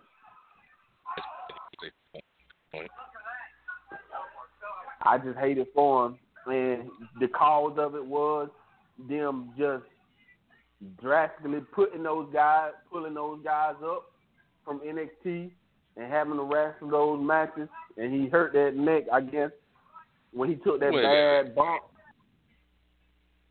I just found out, along with everybody else, that he's going away to have the surgery, and the implications of that as far as TV stuff goes. But just from history and all the dozens of guys that have had those similar issues, unless your name's Stone Cold Steve Austin, there has never been one instance. Turn your TV down for me. There's never been one instance again, outside of Austin, that I know of or remember and think of, that one move has taken a guy out with a neck injury. Like, neck stuff is... Oh, I know that. It's a build-up. All those guys that were dealing with Benoit, Edge, Angle, for obviously, famously, Rhino, so many guys had that or some type of neck surgery. And this is 15, 20 years ago before it, I'm sure it's a lot better now. It's like tearing your ACL in the 80s. The report was tearing that shit in 2010 or today. I think reports say he might aggravated it more doing that. Okay, and he sure. was planning Everything on being a wrestler going to aggravates drop it. your neck. But it can't just be like, oh, those call-ups. Like, no, if you said his knee is messed up, yes, I saw that with my own eyes, and I was really worried that he hurt his knee. But next stuff, I err on the side of, it's because you're a wrestler and you've been taking 15 years worth of bumps. So. Yeah. But I just think when you get, like sometimes you hurt yourself when you're doing something extra that you ain't had no plan on doing, like something extra come up out of the blue. And that's what I was feeling. Hurt my shoulder a couple weeks ago. Try to help a customer get this damn giant a rug, right? Like, so imagine like a container full of straws, like for your drink. So imagine if those straws were 20-foot rolled up rugs, like area rugs. Right? So they're heavy, and you can't exactly... You have to stand them up in the thing. Like a straw, you got to stand it up in the thing. But who the fuck is 15 feet tall that can just stand this? And I'm like, I was like, maybe if you throw it up high enough. I don't know what I was thinking. First off, a customer or myself could have gotten hurt more than my damn shoulder, which I walked away like damn, you got to stretch and do warm-ups before you do shit like that, Trav. Damn. Almost 39, man. Yep, the body take a little while to warm up. You just can't go when I out was there 15 playing baseball, my coach had us do warm, like, no, don't you ever pick up a baseball and just start throwing it. Like, nah, do these stupid, and they were goofy fucking work warm-ups, but I'm sure they people did them for a reason. So, anyway, all right. That's a good enough place to end the show. Thanks, Darrell. Appreciate you, as always. All right, Trav. All right, Darrell from Georgia, everybody. All right, so that does it for us this week, at least on the live side of things. Rich and I will be by for some VIP content. We'll talk more weekend wrestling, and I think there's a ton of comic book stuff to talk about this week, so we'll figure it out. So we'll see y'all next week. Same time, same channel. VIP folks, click over for Rich and I. That's it. Get at y'all next time. I'm Trav. Appreciate y'all. Hey guys, it is Ryan. I'm not sure if you know this about me, but I'm a bit of a fun fanatic when I can. I like to work, but I like fun too. It's a thing. And now the truth is out there. I can tell you about my favorite place to have fun. Chumba Casino. They have hundreds of social casino style games to choose from with new games released each week. You can play for free anytime, anywhere. And each day brings a new chance to collect daily bonuses. So join me in the fun. Sign up now at ChumbaCasino.com. No purchase necessary. VGW Group. Void where prohibited by law. See terms and conditions. 18+.